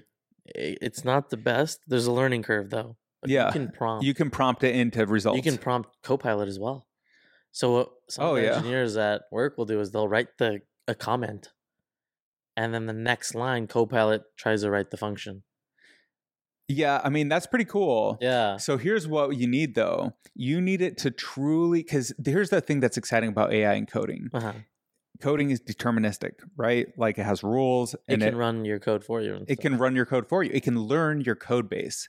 And if it can learn your code base, it can write new code. So it can write unit tests for you. It can author all sorts of stuff to make you more efficient. Documentation, exactly. So this is a fantastic point you bring up. Copilot is actually working on this in their nightly builds, which are the more unstable ones. They have something for literally everything you just said: unit tests, documentation, README, clean up your code, code review. It'll all come. See, that's where one engineer starts to get really freaking powerful. Yep. If they can write highly scalable, testable code that's fully documented, because half of coding is remembering what you wrote 6 months ago. Yep. You got to go read all that again and try to piece together the context of load it in your mind. Yes. And if an AI is supplementing all of that, we're going to see a 15-year-old billionaire. Yeah. There's going to be some 12-year-old coding and he's going to build like the app or whatever. Yeah. So that's where fine-tuning models comes in. So you can fine-tune the model on your code and say, hey, this is my code base. This is how it works. Yeah. These are all the other systems. Now go... find performance bottlenecks. Or, something like that. Or document it. Document it. Eventually, they should be good enough to understand. And I don't think they should be as in hey, they need to direct it this way. I think they will be good enough to... optimize your code. Yeah. Because like you said, it's deterministic. You can run it. Find out where you could have potential issues by just doing, I believe it's called monkey testing or monkey patching, something like this, where you just throw a bunch of crap at it. Yep. Which is what AI is great at. Exactly. Throw a bunch of random inputs, see where it fails. Yep. Flag it to either a person or to another bot. Yep. And then have that other bot go and fix it. Yes. Holy shit. And then so a lot of people are now saying, do you need programmers? If I just have a really good prompt engineer. Well, one programmer will be capable of so much. Yeah, because they understand some concepts of Linux and whatnot. But I think a lot of the future is going to be how well do you know AI and how well can you leverage it? Yeah, so I think a lot of programming today is how well can you Google? I don't know. Yeah, totally. How quick can you get an answer from Stack Overflow? Exactly. Obviously, that's not the only thing, but I feel like I use Google a lot for work. Totally. But a lot of people have switched from using just Googling stuff to ChatGPT already, and it's months old. You put in your code block this much. You're like, hey, what's going on here? We were doing it today. I was pair programming with my buddy that works here. Yeah. My coworker. He was having some Python import errors. I'm like, I always have to look this up because when you're importing when you're in a folder and you try to run something in your code there, the module's not going to load everything properly. So you got to back out. And it's like, wait, but I just want to run this one file. Anyways, it's a whole thing. But all we did was send the import statements and then the directory structure. And it told us how to fix it. And it worked. And it gave me a reason. Dude. It gave me a reason. And then you learn. And I learned. So for me, before we did this, and I was like, damn, I'm never going to learn if I keep doing this. But then there's always the explanation of why it works. Now, the thing is, ChatGPT is also confidently wrong. Yeah, that's a problem. A lot. Yeah. But I know with my limited coding knowledge. But I know it's some like my experience that I've coded before, right? I know like, okay, this is not actually wrong as hell. Let me be like, then I can just tell the bot to like, fix the actually problem. that won't work because of this. And so Yes. now at that point, I'm like learning because I'm regurgitating some of the stuff from before. Yeah. But then eventually it'll get so good it won't be wrong. That's also true. Exactly. But you enter this feedback loop where the engineer is improving because of the result of the AI. That's giving you an incorrect answer potentially. And it's helping you think through the problem. But so much of like these coding things, like how many times have you Googled something that you Googled 1,000 times before just because you're too lazy to actually remember how to do it? Yeah. You know, like and like instead of that, you're going to feed that into your personal chat assistant. Your personalized chat assistant that knows your code base. This is an interesting example. So a lot of what I did at Snap was performance and optimization of the app. Ooh. And so it was like taking all these different metrics like startup time, how long does it take to transition between a screen or send a message, what's the latency, that kind of stuff. And we get all these stats. And then I would have to organize it so that our leadership team could make decisions about basically trade-offs. Like if you want this feature, it's going to cost that performance. Here's the impact, and at least just keeping an eye on things. Right. All that can be automated through OpenAI already. Like my whole job could just be freaking automated. It's crazy. But that wasn't actually the point. The point was another thing I worked on was documentation. And so I was trying to scrape in all these different documents across the company and build this one single source of truth that knew freaking everything. That is the most achievable AI model ever. You just have to fine tune it and you're set. So like what these companies are going to start doing is they're going to feed in all of their entire code bases and everything that it relates to. And instead of like asking an engineer, hey, what's the right architecture or module or where that one's deprecated or whatever, you just ask the AI and it gives you the perfect answer with like links and all this stuff. Now your PM can go in and be like, okay, hey, what API are we using for XYZ? Yeah. Or what APIs are we using are included in the bundle that we're barely using? Right. Like, can we get rid of this feature? Yes. Like now imagine if you hook it up with your analytics data and all this stuff now too. Is like you're tying it to usage. Everything, oh my God. Yeah. Everything goes crazy. Dude. Because now you can be like, okay, how many events does this actually get? Does this piece of code touch or get touched by users or whatever? Yeah. And how much does it cost us to keep this feature running? Should we just axe this feature? Oh, that happens We've all had the to time. think about this a lot internally. It happens all the time. Like we're spending a lot to keep this feature alive. Is it worth it? Yeah. Are people actually using it? Yeah. It's adding 2 megs to the bundle. Right. Yeah, exactly. Or it's like, hey, we need to keep extra GPUs for this one feature. Yep. Like, or like this, I mean, this thing is in a code path that could be moved to that path. Like all of these different trade-offs that engineers spend all their time thinking about, all these meetings to discuss. And you know what? It might not, like, that's not impossible to do today. Some company can go and be like, okay, give us your GitHub credential, like let us auth with your GitHub. We'll have read-only access to all your repos, and we'll build you a knowledge base. That's a great startup. That's a great startup. Rubberducky.ai. Rubberducky.ai. I love the AI. Is that a real domain? No, if not, I'm going to go buy it when I get home. They're $125 a year. It's a little pricey. Yeah, that's true. I was going to go register a ton of them, and I was like, all right. we have Wombo.ai. I saw NW.ai. W.ai was a cool one. Yeah. That one was a pricey one. Yeah. Well, I don't know if you could share, but yeah. Can't share that one. Yeah.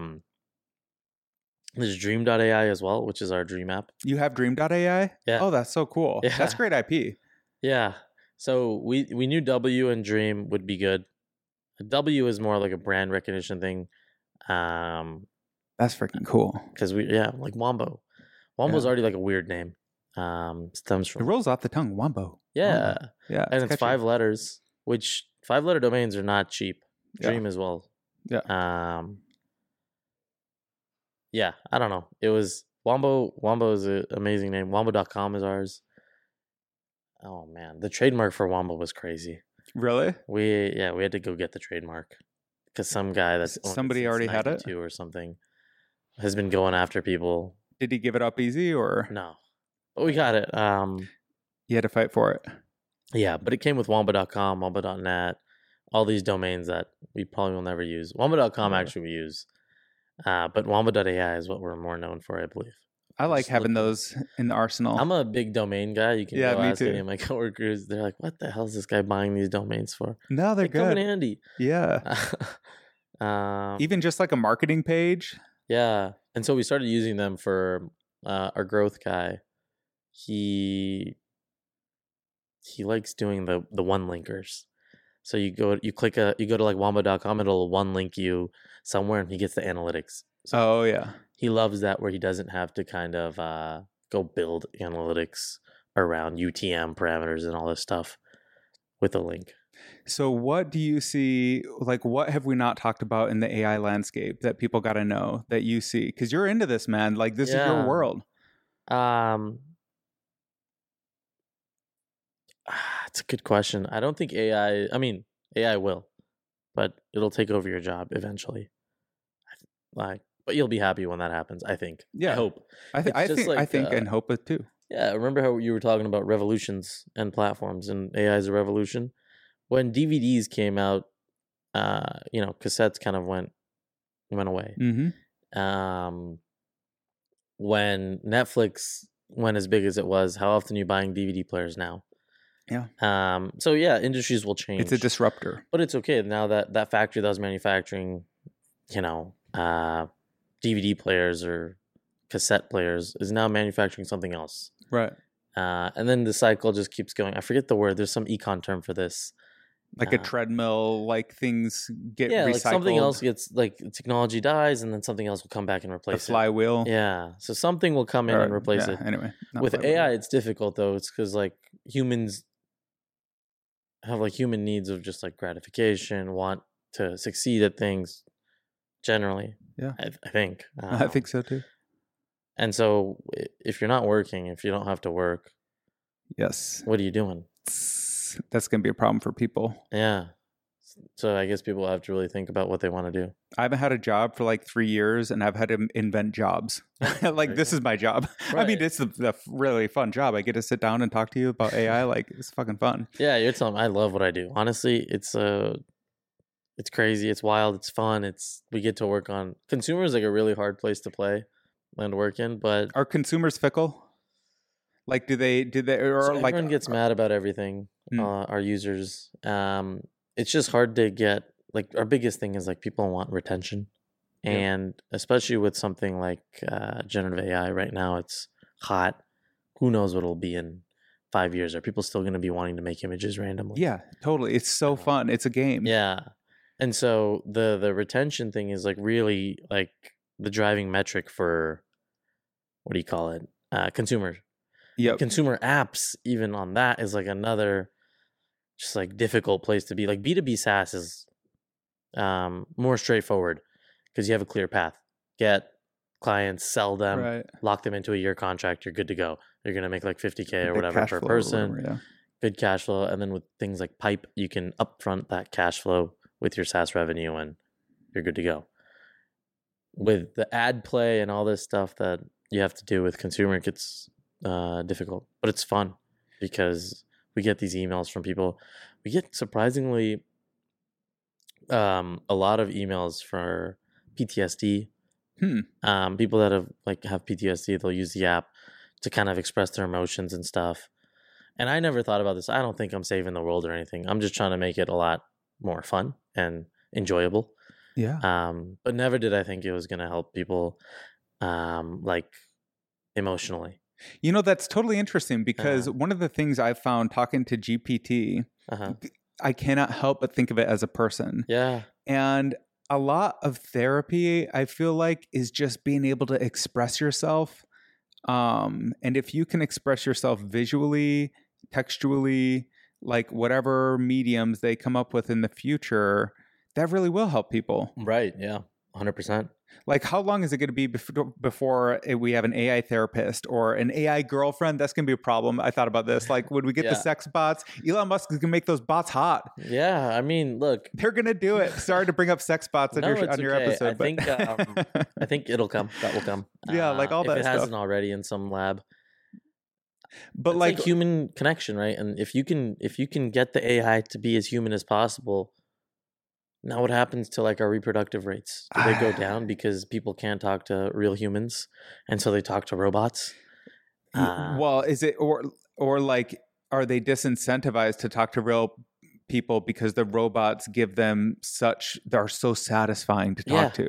That might happen. Like look at TikTok. Yeah, their algorithm is so damn good. Yeah, that people just get stuck on it. I can get stuck on YouTube Shorts. Yeah, exactly, or YouTube Shorts. Yeah, and so that I think was like the past. So it's like if we're talking about steps of AI. Yeah, that's like analytical AI is what our CEO calls it, which is what a lot of people call it, I think, as well. But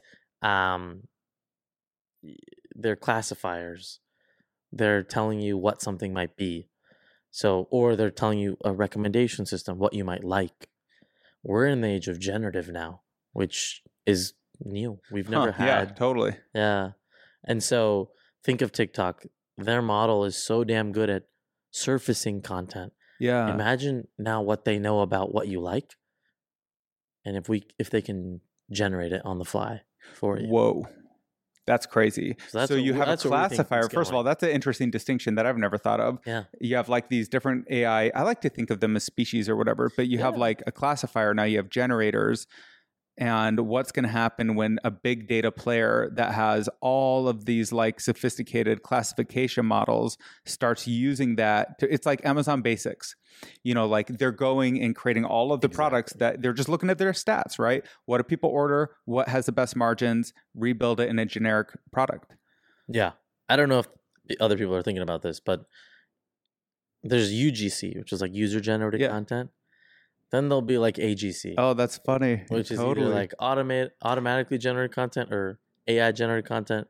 It's hard to imagine it'll be better though. But what if it was? Yeah. I don't know. I think there's a big bet to be made on it being at least as good, because no one could think like TikTok's algo could be that damn good.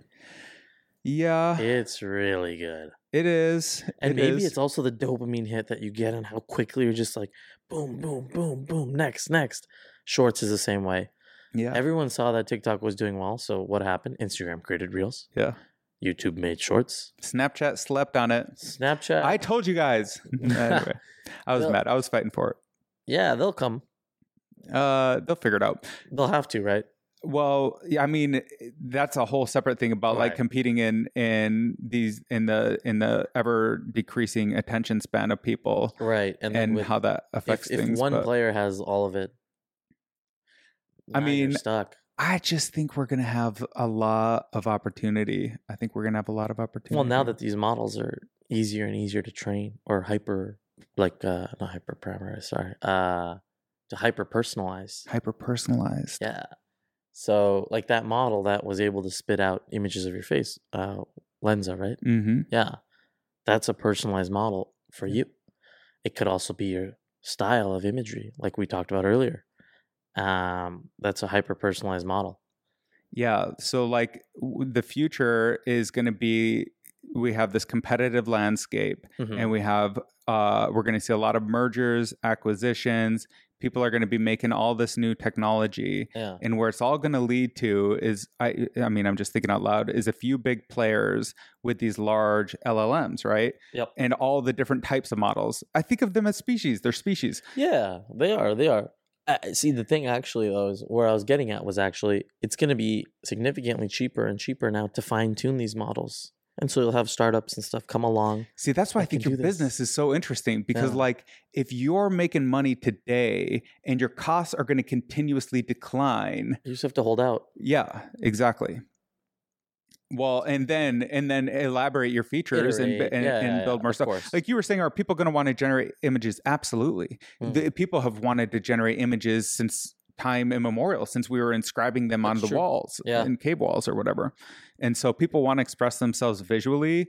The players that will create the best experience will win. So we hope. And well, you guys already have a great experience, and I think that there's a lot of opportunity. There's going to be like for the dorks who want to parameterize everything, and maybe you can like build extra things for that. Yeah. And then there's going to be for the people that are just like don't have a ton of AI, the casual users. Yeah.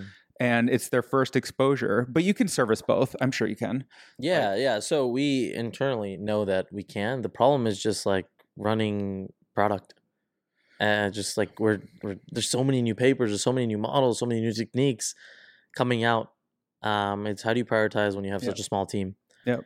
But if like cash flow was, Infinite, that'd be nice. it's so fun. Yeah. Like we'd explore it all.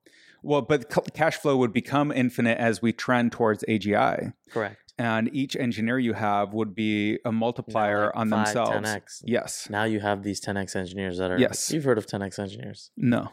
Or maybe fabled concept of meme land of, I'm a 10x engineer. I get 10 times more done than you.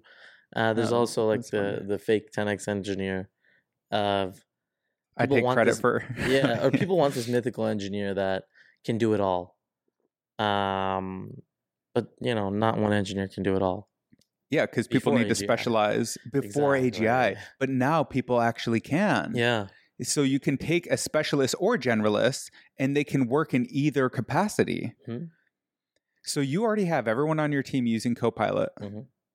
And this is in its nascent form. It's infancy. It's not even there yet. Yeah. Right? Like you were saying, it's not perfect. But it's still so good that people are willing to use it. Well, one of the first tests that really got the juices flowing in my mind with ChatGPT was I use Google App Scripts a lot. Nice. For a lot of stuff. It's a great platform. It's good. And one of the limitations that I have is their cache limit is like 1 meg. But like I'll need to cache 100 megs of a giant data set. And so I built this system that would chunk the data and store it across different keys, blah, blah, blah, bring it all together. It was unreliable because sometimes the cache service would drop the keys for different reasons randomly. All I did was explain that problem to GPT, and it said, why aren't you using the property service? You should use the property service, not the cache service. The property service has no limits on the key size or this blah, blah, blah. And I was like, oh my God. And then I fed it the code and I was like, rewrite this code to use the property service. Instantly did it. There it goes. And then you could take that and put that into a cache layer for different things and combine them in different ways. But the fact that it could solve a problem that had been plaguing me for literally years, and it's not like I spent a crazy amount of time trying to fix it. I just knew that once in a while I had to rebuild the cache. Right. And, but still, because it knew the whole architecture of app scripts in a way that I didn't, because I didn't read all the documentation. Yeah, because also sometimes the documentation is just out of date, or you can't read it all. There's just so much. Like on AWS, I face this problem. So many services. Finding exactly what I need is very hard. The easiest way I've been able to do it pre-ChatGPT is I'd ask our account team, and they'd get me on with a PM or an engineer from that or a solutions architect. And that takes time, right? You're scheduling human people's time. Yeah. And then I was doing something else with instant storage. And so I don't want to get too deep into what I was doing. Not because of NDA or whatever, but I don't want to bore you. It'll be interesting. I mean, as deep as you want or whatever. Yeah, so okay, I'll go a little surf. This is an engineeringly episode. Okay, cool. So AWS, you get a GPU. It comes with storage physically on the server. It comes with a 125 gig NVMe SSD. The problem is that SSD is not activated. It's ephemeral storage. You turn the instance off, you lose the whole thing. Oh, it's like memory. Yeah. And then to turn it on, you use EBS, which is Elastic Block Storage, which is like a drive that is somewhere else, same data center, that's hooked up via a fiber connection. I don't even know if it's a real fiber connection or not. And then so you say, hey, I want 30 gigs here or 70 gigs here. And so you pay for that. But you also have this 125 gigs sitting right on the server, the physical server where my GPU is. And so the bandwidth to get, the latency to get to my my EBS, my block storage, is higher than the one sitting on my physical server. Well, that makes sense. That is higher. Yeah, exactly. It makes sense.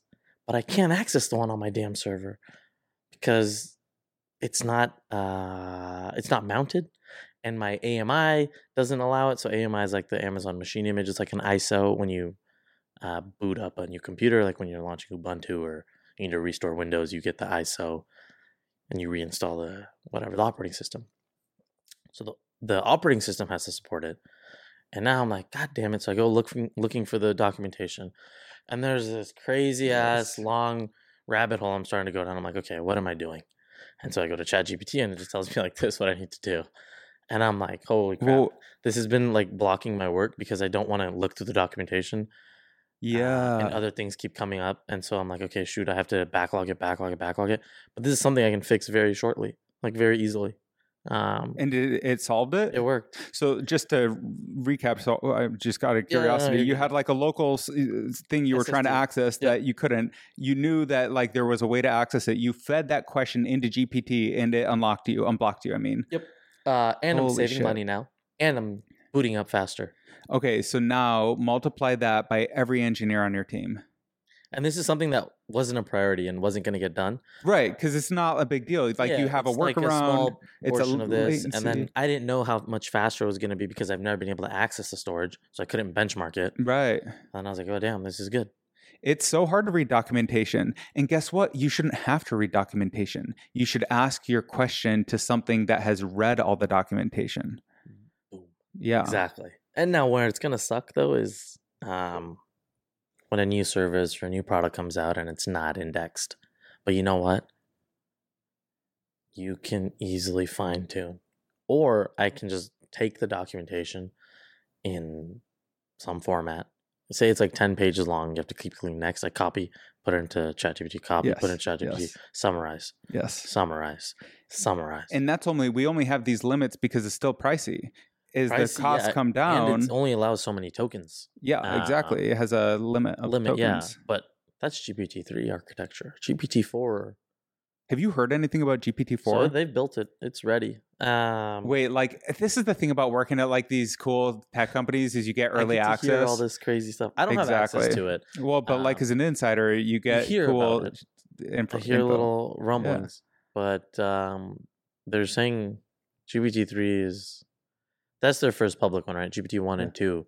I don't think they ever made publicly available. I never heard of them. Yeah, so those two are they have research papers and white papers and whatnot that they released, but they don't have a product offering around it, like GPT-3, the API, and then now ChatGPT, which is, I think, sits on top of GPT-3. Yeah, or use some similar architecture and then use like RLHF to train it. Where was I going with this? GPT-4. GPT-4, you're right. GPT-4 is, I think GPT-3 is like X billion parameters. Yeah. I don't know how many billion. Yeah. GPT-4 is like 2-3 times that. Oh my God. But is it the parameter count increasing that creates the magic of GPT? Like, is it going to be... So you can index more. I think it basically comes down to understanding more things. Okay, so the misinformation should improve. Yeah, and also the amount of things, like the token limits and stuff like that, theoretically should go up. And they're saying it's supposed to be amazing. If GPT-3 is this good, can you imagine what the next iteration... I'm hoping it's like another step function, but I'm worried that the breakthrough was generators and maybe, right? Yeah, like or is it? What are the models called? Are they called transformers or generators? I think they're called transformers. Transformers. Google created transformers, and OpenAI uses those transformers to create just like GPT. Diffusion models were created by I don't know by who. Some research paper probably came out, and they like found them. Right. And what they're basically trying to do is predict the next word, and which is kind of like what we're trying to do. Yeah. You don't really know what you're going to say. You're just kind of speaking. And then depending on what, you can't even analyze what you say. Your brain explodes. But like, with those, they're always trying to predict the next word. And is that the magic breakthrough that won't really create a step function if we give it more information? I hope GPT-4 is better. It's hard to imagine that it could be way better. But getting back to the coding, I think the coding, because it is so scoped, it's such a finite problem. It seems like we should be able to create perfect coding co-pilots or coding companions. Yeah, you would hope, and Yeah. I do think Because eventually, we'll have read all the documentation. and it'll know everything. It'll know everything. Like, say I'm trying to use like Stripe's API, Yeah. I can just ask it a question like, "Hey, how do I actually do this?" So Yeah. now, like chatbots, like who is it, Zendesk, and all these people that have chatbots. Do they have chat? Who's the big chatbot player? I keep forgetting their name. Zendesk seems like they would. Zendesk, and then whatever. There's these chatbots that are like help FAQ Mhm. or like help. Mhm. So, Customer service. Exactly. Now, if it has, now imagine a developer chatbot. I'm like, hey, Oh yeah. how do I use this? So now Stripe would be hopefully willing to pay OpenAI to be like, here's all my documentation. Can you create us a bot that I can put on the side of my thing so I don't get customer support emails? Now Totally. that's less overhead. I need to keep on my payroll. Yeah. Um, And the engineers, I already do it. Like if I want to install a new package, the first thing I do is go to GPT-3 and say, here's what I'm trying to do. mhm. What are the popular services that already do it? It'll give me all those. Which ones of those have public APIs? It'll give me that. Which of these are, and I'm reading and asking follow-up questions. It's Right. not perfectly accurate, and I do have to go do some research. And sometimes I've like installed things that I didn't use because it had misinformation and it Right. didn't actually represent the features.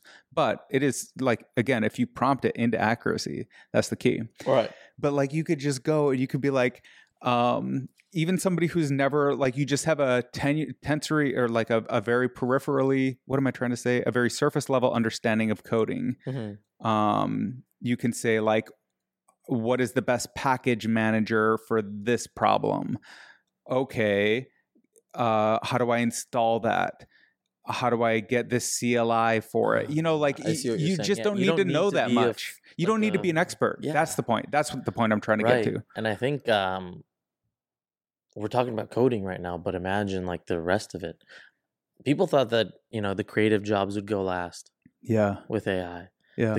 I wouldn't consider, coding can be creative, don't get me wrong, but no one thought like artists were going to be Digital the art. first Yeah. to be like displaced. It was always, like menial, like blue collar jobs were going to go first. Yeah. But here we are. And Here we I are. think programmers are going to be. Isn't that They're gonna interesting, go early. actually, though? Yeah. So now let's expand on that. Are doctors any different? Are So lawyers any different? ChatGPT was able to pass the medical exam Oh, yeah, I did hear and that. the LSATs or whatever. MCATs, LSATs, yeah, both of them. Yeah, I got like a B on like or like actually, I think I got like a 125 That's pretty good. on IQ or something. Oh wow, okay. Yeah, like I haven't looked into it too much, but I'd imagine my WebMD questions are now going to go from WebMD and Google to ChatGPT. Yeah. But the problem is now WebMD is like they have like pictures and images and all that. When will ChatGPT start getting images? Probably Like, pretty soon. does your rash look like this or like this? Now, are Does you it itch? thinking And you of can like ask follow-up. integrating like as for Wombo, like as a general strategy? It's such an artistic platform. Mhm. There's kind of two questions that come to mind, like just as a little bit of a tangent. Like, No, please, yeah. one of the problems I have with digital art is I can't make exactly what I imagine, and I can't prompt it perfectly. This sounds like cheating. Like I told you to ask me Okay. this, but Right. Okay. Tell me. we're coming out with a new feature that allows you to. So you'll generate an artwork, and then you'll be able to edit it. Oh, that's what You'll I've just- needed. And then the way you edit it is in a chat-like interface. You describe what you want. Oh my God, that's exactly what I've needed. Yeah. So it is a solvable problem. Yeah. But like, how specific? Like, do you So, have any like, early results that are yeah, hopeful so, or promising? it's looking pretty good. I wouldn't say it's like mind-blowing yet, but this is how it works. When we were doing latent diffusion before stable diffusion came out and changed the game, the quality we were getting was nothing compared to what stability has been able to do. But they retrained, and they trained a model on using latent diffusion. We tried, but we didn't have the kind of money that we could burn, like, a little bit over $500,000 to train. So we know, like, if we're early for this, we were early for latent diffusion, and someone made it better. We feel that we can be early again here with the editing. Yeah, that's what we need. We need to be able to edit. And I assume there was a problem early. We can retrain after the model. So now you're already able to edit. So you know, hey, I can edit image that I created. So like if I create a picture and a scene of, like, let's say there's a beautiful woman standing in Times Square, and she has a red dress, and I want to change it to a black dress. Easy. Really? That specific? Yeah. Hair color, eye color? Yeah. So first what you'll do is you'll do and obviously in a perfect world, yes, all of it. Easy ones that I've seen is changing the color of clothes, putting hats on, changing backgrounds. Like right now, like there's a background behind me. We can say make it dark, and it'll like dim the lights. Make me bald, give me a beard. So that's like kind of stuff that there's been like the gimmicky apps or whatever. I wouldn't want to call them gimmicky, but this stuff has existed, right? Like make someone bald, or like the beautify apps and stuff like that. But now we're getting a bit further on with like using like cooler AI techniques, where I can be like, hey, make me old. But you could be specific. You can, okay, now can I look at something in the scene and can I say like add a fire hydrant on the left street corner. On that corner? Yes. That would be where crazy. I really want to go is literally, so have you heard of in painting? In painting is like you draw, like, so you have your painting, you can draw a little portion here and be like, yellow sun, and it'll just put a sun in that little portion. I see. Like location based. Oh, that's a really good idea, actually. You put a mask, and then you just paint on that portion of the image. That's a really good idea. I hadn't thought of that. So you can do that in like the editing feature. So you can combine prompting with masking. Yep. And then there's another thing. So we were talking about how you generate an image and then you edit it. Yeah, that's power. I can also, this won't be in V1 because of product restraints on our end, but you can take a picture of someone and edit that. It doesn't have to be generated. What? Yeah. Is it going to still look photorealistic? Yes. So, like, could I take a picture of myself and like whiten my teeth and change my eye color and I don't know, just whatever. So that's why we need to. We're actually in the process of fine tuning that model and making it better. What does that process even look like? Just using better images, using better data. So the model currently was trained in a lab that had to do it as cheaply as possible. What does it look like to train a model? Fantastic question. Again, I'm going to butcher this probably, so don't hold me accountable. Oh, I will appreciate it. What they do is they take a bunch of labeled data. Yes. Labeled with like edits, because we're editing right now. And so you give it human-like edits, and then we see how it changed. So like there's this water bottle. I can put it in my hand like this. You take an image, and then you take another image like this and say, without the water bottle, or remove the water bottle. And that's the labeling. Yeah. And so now you have both images, one with the bottle, one without the bottle. And then so it knows, hey. And so that's how it learns. Yeah. And I think there's another technique involved called like prompt to prompt by Google, where they use GPT 3 or a language model, some language model, to create new prompts off of it. I'm not very well versed in how this technique works yet because it's pretty fresh, but it should be coming to our app in like a week and a half. Holy shit. Yeah. I'm going to look forward to that. Yeah. But so you take these labeled data sets. Yep. And where do you get the labeled data sets? So either you make it yourself or someone made one and they open sourced it and they're, use it. We've already used it. We've labeled. And is it always okay? So now the layers are starting to get clearer. So we have all these layers in machine learning. One layer is that you have a bunch of data, and that data is labeled. Yep. That's the training data, yeah. And there's an archive of that on the internet that you can go and download somewhere. Yep.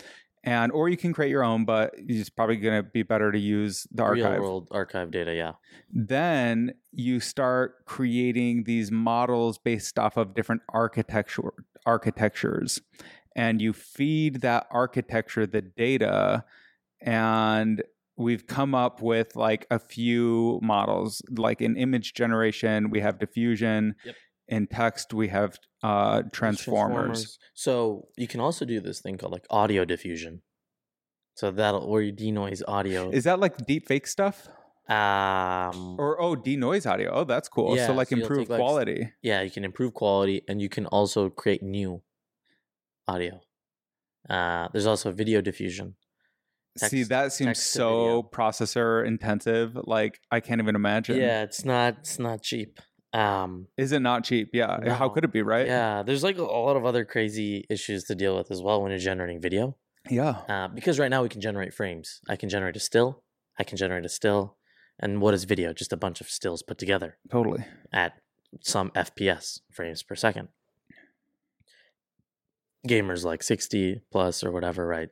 So if we can just take all these stills that I made, slap them together, do 30 of them a second, 24 of them a second, you now have a video. Yeah. But it takes 2.4 seconds per frame to generate. For now. Yeah. And we're not running on like the latest and greatest hardware because the price performance isn't there yet. But we've optimized our model. So yeah, I talk about this 2.4 seconds that it takes to generate an image right now. Before it used to take us 15. Right. When we first launched. Right. And then we optimize. You'll get it to 300 milliseconds. And we'll get it down. But then you're not going to, you're still going to spend 2.4 seconds. It's just going to be way better. So you don't have to spend the 2.4. 2.4 includes the number of steps. But if we're faster, it won't take 2.4. I'm counting to end to end. And if you're doing a video frame by frame, there's some kind of information that can be retained between frames that you don't have to regenerate. Maybe there's an efficiency gain there. Theoretically, so that's where I was kind of getting to is the issue. Right now is a temporal one. I can generate a bunch of frames, but how do I make sure that you stay in this portion? You're not floating to that. Oops, sorry. Totally. You're not going to that side of the frame or that side of the frame. And say you're walking down that way, right? But if I keep generating, I need to make sure your body is going interpolating pixels exactly, and they have to interpolate in a coherent manner that way while you walk that way. You can't just start walking that way and then end up here in one frame. Yeah, right. Yeah, you have to keep going on the path you were on. But it seems like people have been able to solve that. And it's an engineering problem. Yeah. So they will solve it eventually. Yeah. I mean, Facebook has a make a video or text some video thing already out. I think that's a cool use case, but I honestly think that digital art and text generation are like two great use cases. Yeah. And there'll be more though. Yeah. Yeah. We just have to wait for the models to get here. So there'll be like audio stuff, like clean up audio. Clean up and generate brand new audio. See, that's pretty crazy. Yeah. So you feed and how much training data do you think you need before you can reconstruct somebody's voice? Perfect fidelity. Great question. I was just thinking this in my head. There's this thing called, I don't know how to pronounce it. I'm going to butcher this. Volley or Valley. It's like Dolly with the D, but with a V instead. And it takes about, I think you just need sub 30 seconds of your voice. What? And that's nothing. Sub 30 seconds. Even open source. You might even be able to play around with it. Oh my God. I was thinking you need like 50 hours. No. These guys have done some amazing things. See, but I bet if you do give it 50 hours, you get some pretty accurate results. Better, yeah. So there's also this notion of like zero shot. So being able to do it like instantly, which is where everyone I think wants to get to with this kind of stuff. Like imagine just having one sample of like boom, and it's able to do it. Obviously, it's in audio. It's a little bit harder to understand if that's even doable. Yeah. But imagine in Lensa, you gave them 15 to 20 images or however many images, right? What if it just did it with one image? How could it? Like that's zero shot. I didn't even know. Is that like a problem? Like we have so much data. I feel like that's an optimization layer. But like, what would be the use case for optimizing that layer? So that is the user experience. Oh, right. Okay. That's a good I don't point. have like 20 pictures ready to go That's a good point. of myself that are like exactly like what they need. Yeah. Oh, yeah, I'm smiling, or I have sunglasses, or I'm with other people. So they have some like probably per case way to like read in a face and then be able to recreate it instantly without a ton of training And so that's data. where zero shot is. That's what I've been told is zero shot, which makes sense, right? There's no training involved. It's zero shot learning. Dude, that is wild. Yeah. See, every layer can be optimized. That's what's crazy. So that makes the experience better. And like, imagine now you're doing some deep fakes, which is like deep fake. You take one image and we generate over it. I mean, I don't think that's zero shot, because that's doing like something else where you're putting your face over multiple frames onto someone else's. But it's in that same vein of like, hey, you just needed one image and you're able to get you singing and dancing. we're going to need like some kind of platform to be able to attribute or verify the source of materials. Like we need something that gives us the Twitter verified badge for 1 + 1 = 2 and the Earth is round. Like you could just look at every other planet in the solar. Anyway, like. Yeah, I was talking to this person. They were like, "There's a glass dome above the Earth," and like all this crazy shit. I'm like, okay, if the Earth is flat, why can't you walk off the edge of it? Like you'd be able to find an edge. Fly at the edge. And they're like, "No, it's a disc." I'm like, "Yeah, it's a disc. That's a ball." It's like anyway, it's like hilarious how people have such a tenuous understanding themselves of science and technology, but. It won't really matter what people understand if you can search your question into a chatbot and it gives you a verified check mark that like this species has determined this is a verified fact. And then they'll still say NASA faked the moon landing. Right. And I'm sure if you prompt it enough, ChatGPT will tell you NASA faked the moon landing, unless that's one of their things, just like we were talking about the president stuff, right, with Trump and Biden. Do you think it's even worth hard-coded in there? Do you think it's worth like setting up all these guardrails, just knowing that I guess it's worth it because of how powerful it is, and we don't know when the kind of like, I don't want to say doom or whatever, but like when AGI will come fully. In 5 years, we might see a speck of it in a lab somewhere, but it gets shut down quick, right? Now, do you think it'll be like it comes on the scene all at once, or do you think you'll just be interfacing with this different AI tech and it'll just get better and better until one day it's indistinguishable? Well, I'd imagine, like I mentioned, right, the products are going to bring it into the mainstream. So like normal and elaborate lives. The models. Exactly. So like right now, ChatGPT, now a lot of non-tech, non-engineer, non-AI people, I like to call it like normies. Normal people that don't deal with this stuff day to day. Think it's alive. They know what the hell this is. They're learning now that AI is like this crazy thing, and they get a glimpse of it, just like probably the people that have been building Jasper for so long have known that you can do. And so now, they're like, okay, so the AI can understand this. And eventually some other video product will come out, a cooler, deeper, more engaging and realistic deepfake comes out. There's all these more crazy techniques come out. And then slowly everyone's now accustomed to it and then understands what AI can do. And then OpenAI comes out and says, hey, we have this cooler, newer model. Stability comes out with something else. And then I don't think AGI is just going to be a one-stop. Yeah, right. Boom. It has to be iterative. Yeah, you're not going to get there unless someone is like sitting on it. That'd be interesting, right? If somebody had some new architecture. Well, but so you probably heard recently that Sam Altman's like lobbying for like, hey, these open source things are not safe. I didn't hear that. What open source? So like Stability is all open source, right? So he's like, hey, these image models, you can already see the crazy shit that's happening. Yeah. If we keep this going at this rate, we're gonna like some mad scientist in his bedroom or whatever is just gonna crack the code and do some crazy shit or start. That's terrifying. Yeah. Well, there's a few things that come to mind with that are terrifying. One is like one person could like go and create a troll farm, right? Right, but I mean, obviously the one thing that we're leaving out is you need compute still. Oh, that's a good limitation. Yeah. Nice. But if you're rich enough, if you're George Soros or whatever, like if you're some like mega billionaire that has his own agenda. Yeah. Yeah. What's that guy's name? The island guy. Yeah, Epstein. He had the money. Yeah. We He could can do all some agree that damage. he did some pretty shady shit. Yeah. Imagine if he had like, instead of like kids or whatever, it was like he was using AI to do something even crazier, more nefarious. Yeah. If there is more nefarious than what he was doing. Well, I mean, like manipulate people, like build a COVID that really is bad or whatever. Like, and it's, I don't know, like real world destruction. That's what OpenAI's whole thing is like. Hey, we want to build this cool thing, but we need to make sure that we have the guardrails in place. Yeah. And that's why keeping it open is bad. So I get kind of where they're coming from. But then again, I also think like, okay, but then you're also building, like, look at what ChatGPT is doing right now, where only like you can do something good about Biden, but not Trump. Yeah, they're like building their own biases into the system. And again, I don't want to make it political. I just don't want skews.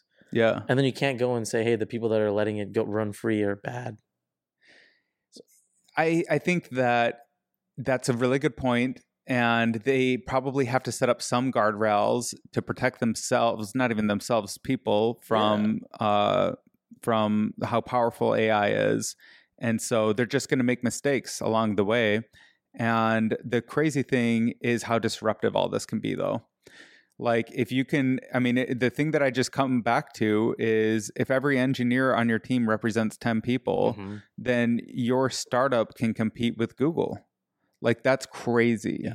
That's crazy. And I think that's why Google's scared of ChatGPT. Well, then it comes down to like, what is the quality of your ideas more than are you well capitalized or do you know the right people? Yeah. It's going to be more egalitarian in that way. Wow, I didn't think about that. Holy cow. Before it was all about the execution. Yeah. Well, but the execution is... can execute it. Yeah, but the execution is tied into who do you know and what's your... Yeah, like... do you have the money to even execute? Like someone else could have had any idea. Yeah. Like we wanted to translate into Fusion, but we didn't have the money to execute it. Right. But now, if anything can be done for cheaper, faster... then there's a low barrier to entry into anything. This is why I think we have to be headed for like a utopia or a dystopia, and there's no middle ground. Because like if everything's free and easy, what does that mean? Like, you know? I didn't think about that. Wow. Because this whole time I've just been like, in my head, I'm like, no, they can't take my job. They can't take my job. But here we are. Well, hopefully we all just are more, we're all more capable and everyone gets to be more creative and build more cool shit and just do more interesting things. Yeah, and I think that's their hope. Yeah. That's OpenAI's goal. Yeah. And also like stability is also on the same path. I keep talking about them because they're kind of going at it. Stability and OpenAI. Yeah. I've not seen many people use Dolly, but because you can't. Oh, they right. It's locked down. And only certain people have access to the API because it's so good. They don't want you. Before you couldn't make like images of people, like famous people. So like if you wanted like Barack Obama or whatever, that's interesting. You can't make it because they don't want you being like, hey, that makes sense. Actually, X person with like 10 dicks in their mouth or something. Yeah, no, that totally makes sense. And that shit's gonna happen. Right. Because 100%. Somebody will train their own model. But that is a good limitation. So we got to set up guardrails. And especially on images, when images get so real. Just like deepfakes. People were really scared of deepfakes early on. Because how can you tell? How can you tell? Yeah. I mean, we're going to need some kind of verified truths.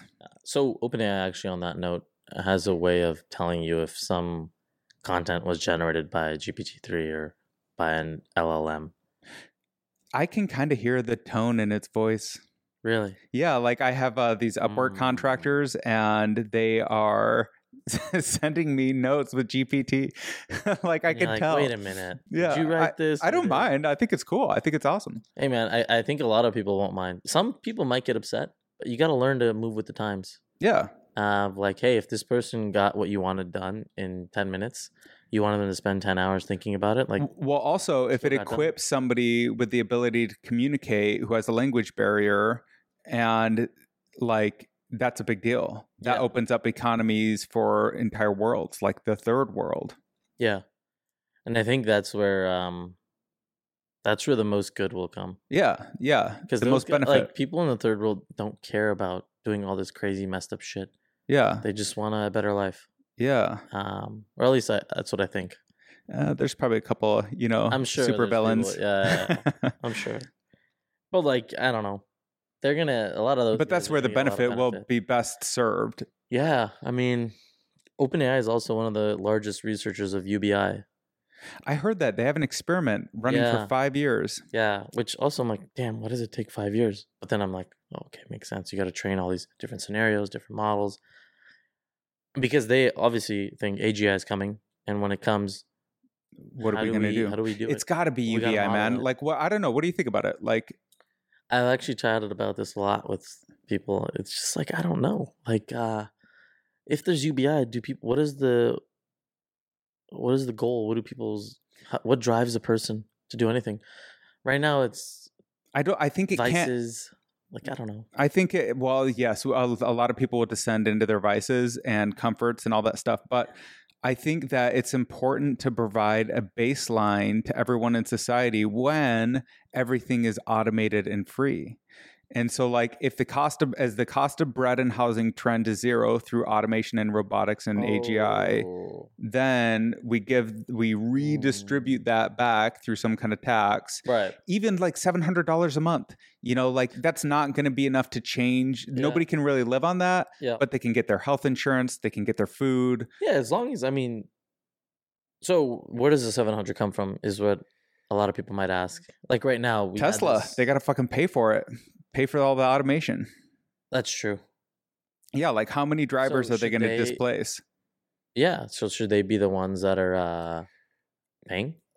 I think that any tech company that automates society should be taxed at a very marginal tax, like nothing crazy. It's not going to take that much compared to they become a monopoly on bread distribution or whatever. So they're still making money. I mean, yeah, it's really complicated. Like maybe if you had some kind of central fund that, like, if the government deemed that this company was automating this sector of the job market and displacing this number of people. But then, like, the thing, if you look at the whole history of humanity, its jobs are changing. Like, we never run out of stuff to do. Exactly. It's that treadmill or whatever, that thing. Someone will go now whoever's making the bread will now go make servers. Exactly. Okay. Or art. Yeah. And then sometimes it comes back to me, and I think is like, okay, so how do we innovate? Is Samsung and Apple, are they going to make the iPhone 30? Yeah. Will they keep pushing? Will we get better OLED technology? Will we get better tech if there's no incentive? But now maybe the incentive structure changes. I think money is now fake or whatever, right? It's not needed. Yeah. We become a credit society, and you get your monthly allotment of credits. That's enough to live. You can hoard credits if you want, but like everyone already has a replicator in their house or whatever. Can I get a Ferrari? You have to earn the Ferrari. Like, I think we'll always have status. We'll always have some way to signal status. We'll need it. I mean, I'm not saying that I like status or anything, but it's like it's just part of our animal nature. Life. Yeah. We'll want to be at the top of the kingdom. Yeah, we'll need some way to signal all those things, but all that's bullshit. Like, nobody really cares about that. That's rich people games. Right. The real thing that matters is making it so that everyone has the Maslow's hierarchy of needs satisfied. Yes. You have comes up. yeah, Maslow. He had some great ideas. Yeah. So you want everyone in your society to be able to actualize. And what does that mean to actualize? Well, it means to fill whatever the measure of their potential is. Right. You're a seed that can be something. You're an acorn. You want to be an oak tree. How do you get there? Well, you're never going to get there if you're planted in rotten soil, or if you can't find a can. Or like if you're in a garbage can, right? But if we can make it so that everybody is planted in fertile soil, which we can do, then we're going to get a lot more oak trees, a lot more clean air. I mean, it seems like this is all not even necessary for America. The real place we need to be doing this is in the poorest countries in the world. I don't even know, Yeah, no, I agree. Africa, I don't even know where it is. Me neither. But wherever people are truly struggling for clean water, daily bread, that kind of shit is where the energy is a big one. People don't have running water or energy in certain places of the world, right? That is where we need to deploy the resources version of this that comes out. Yeah. But I think we are going to have something. Otherwise, it's going to be a monopoly for real, where all of the wealth gets concentrated in a few individuals, and you just have to pray and hope they're good kings. That's a bad system. That's why we have a democracy. It is where we're at, right? It is where we're at. We're praying that OpenAI, stability, all these other large players aren't. And Jeff Bezos and Elon Musk, and luckily they're doing cool shit with their money, right? Right, and they're not just wrecking us. Yeah, because Elon depends on how you look at it. Depends on who you are. Yeah, like if your job is driving, you might not like what Tesla's doing, exactly, or what Waymo or Cruise, exactly, these people are doing. Yeah, no, I agreed. But again, this goes back to the VCR, the DVDs. Things churn and you'll change. Yeah, we have to adapt, right? We have to adapt as a society. We have to adapt as a society and just be comfortable with the fact that the jobs of today will not be the jobs of tomorrow. Yeah. Like before, like 40, 50 years ago, were there programmers? Yeah, exactly. Yeah. And that is like one of the biggest needs in the universe is like every programmer demands, I used to always say this, it's like every programmer demands like 1.2 programmers. So like if you hire a programmer, you automatically need 20% of another programmer. Now, does that equation change with AGI? Probably. Right. Yeah, and now people can go do things that, I don't know, pique their interest in another way. Yeah. So the thing that I think is pretty cool is if Elon Musk really can pull this shit off with the Tesla bot, and OpenAI builds the brain, Elon Musk builds the body, we bring the two together. Okay, now what? Yeah. Okay, now what if a Tesla bot was $500 a month? Wouldn't you buy like 50 of them? Why wouldn't you buy 5,000 of them and just get those things working for you? Go build an orchard. Go build a freaking pyramid. $500 a month. That is very reasonable. That's very reasonable for what you get for an automatic machine that can go to the grocery store and clean your house and do your laundry and do your taxes. That kind of shit. Like that would be crazy. And honestly, do you think the government will let this happen? That's a good question.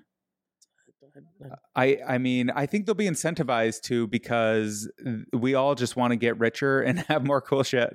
I think at the end of the day, everyone wants more luxuries. But if I now have these bots in my possession, I know how to tinker around with them a little bit. Some guy straps guns to these bad boys. I don't know if that'll happen because I'm sure they can remotely turn these off or whatever. Well, what they should do is the same guardrails that OpenAI puts in. They should create physical material science. Like you can prove at the material science level that the actuators break past 10 miles an hour. So it cannot run faster than 10 miles an hour. And then it like figures out nanotechnology and like evolves itself to be able to like, this is where Terminator comes in. Yeah. Or Will Smith's movie AI Robot. Oh, iRobot. Yeah, we might be headed there. But I think we're actually not. I think we are headed towards a utopia where everyone gets way more productive and it's going to be gradual. And really, the thing we have to watch out for is the haves and the have-nots, because it's going to feel pretty fucking unfair when one person is capable of basically everything and you feel stuck in a rut. That's going to create a lot of envy and jealousy and animosity. And so like that's where I think the redistribution has to happen, where we just get real and be like, people want to. Like right now, OpenAI or Microsoft spent a shitload of money on OpenAI. More than $1 billion? Yeah. Wow. Yeah. So Microsoft's gonna be like, hey, I need to recoup my costs. Which sounds fair, right? I'm for it. Yeah, you paid all this money, you should get your reward. But now what? Like, what about the person that needs it more than Microsoft? Yeah, I mean, this is why we have to figure out. So, do you know the results of the UBI experiment from? I don't know if there's results yet. But if there are, no, I don't. I wish. See, interesting. I have to imagine that it will take 80% of people will just become plants. It's like they live, they die, it didn't really matter, whatever. But then that 20% that gets unlocked. That's kind of how life is right now, though. It is, right. And so, yeah, actually, right. So, like, It's sad to 80% of think people about, really but, are like, just NPCs in the video game. in 1,000 years, will anyone know who I am? Yeah, I hope, but I don't know. Maybe everyone hopes. I don't think I don't think so. history has a long memory for any No. of us. For any of us, I mean, who do we remember from history? Marcus Aurelius, Genghis Khan. I don't know. There's a Yeah. couple. Those guys are like one of their entire Class of whatever. people, and there Yeah. was a lot less people back then. Or are we going to remember Steve Jobs in 100 years? He changed the world, right? He invented the iPhone. It's a great question.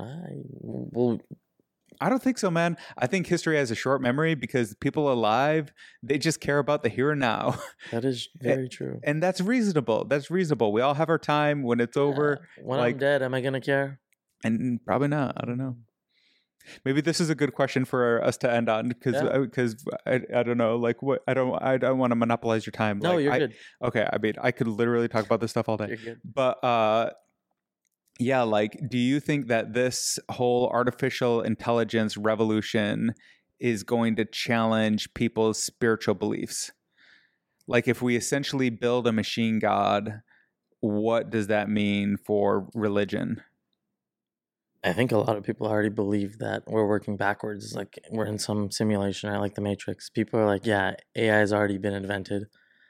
Y'all are just playing another simulation. I don't think that. Okay. I feel like I have a lot of control over my own being. Maybe it's all just in my head, like Matrix. I do think people are going to get, I'm sure this is a general trend that's been happening as science has progressed and all this stuff. I don't know if this is a real fact or not, but it seems like the amount of religious people I knew back in the day versus what I know now and what it used to be from like what we've read in history seems very different. Yeah.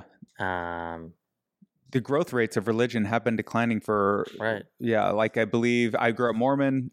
Sorry, Mormons, but like if you do look at the stats, the growth rates have been declining since the 70s every year. And that's just due to like scientific revelations and the internet and whatever you want to call it. Right now, AI is going to be like.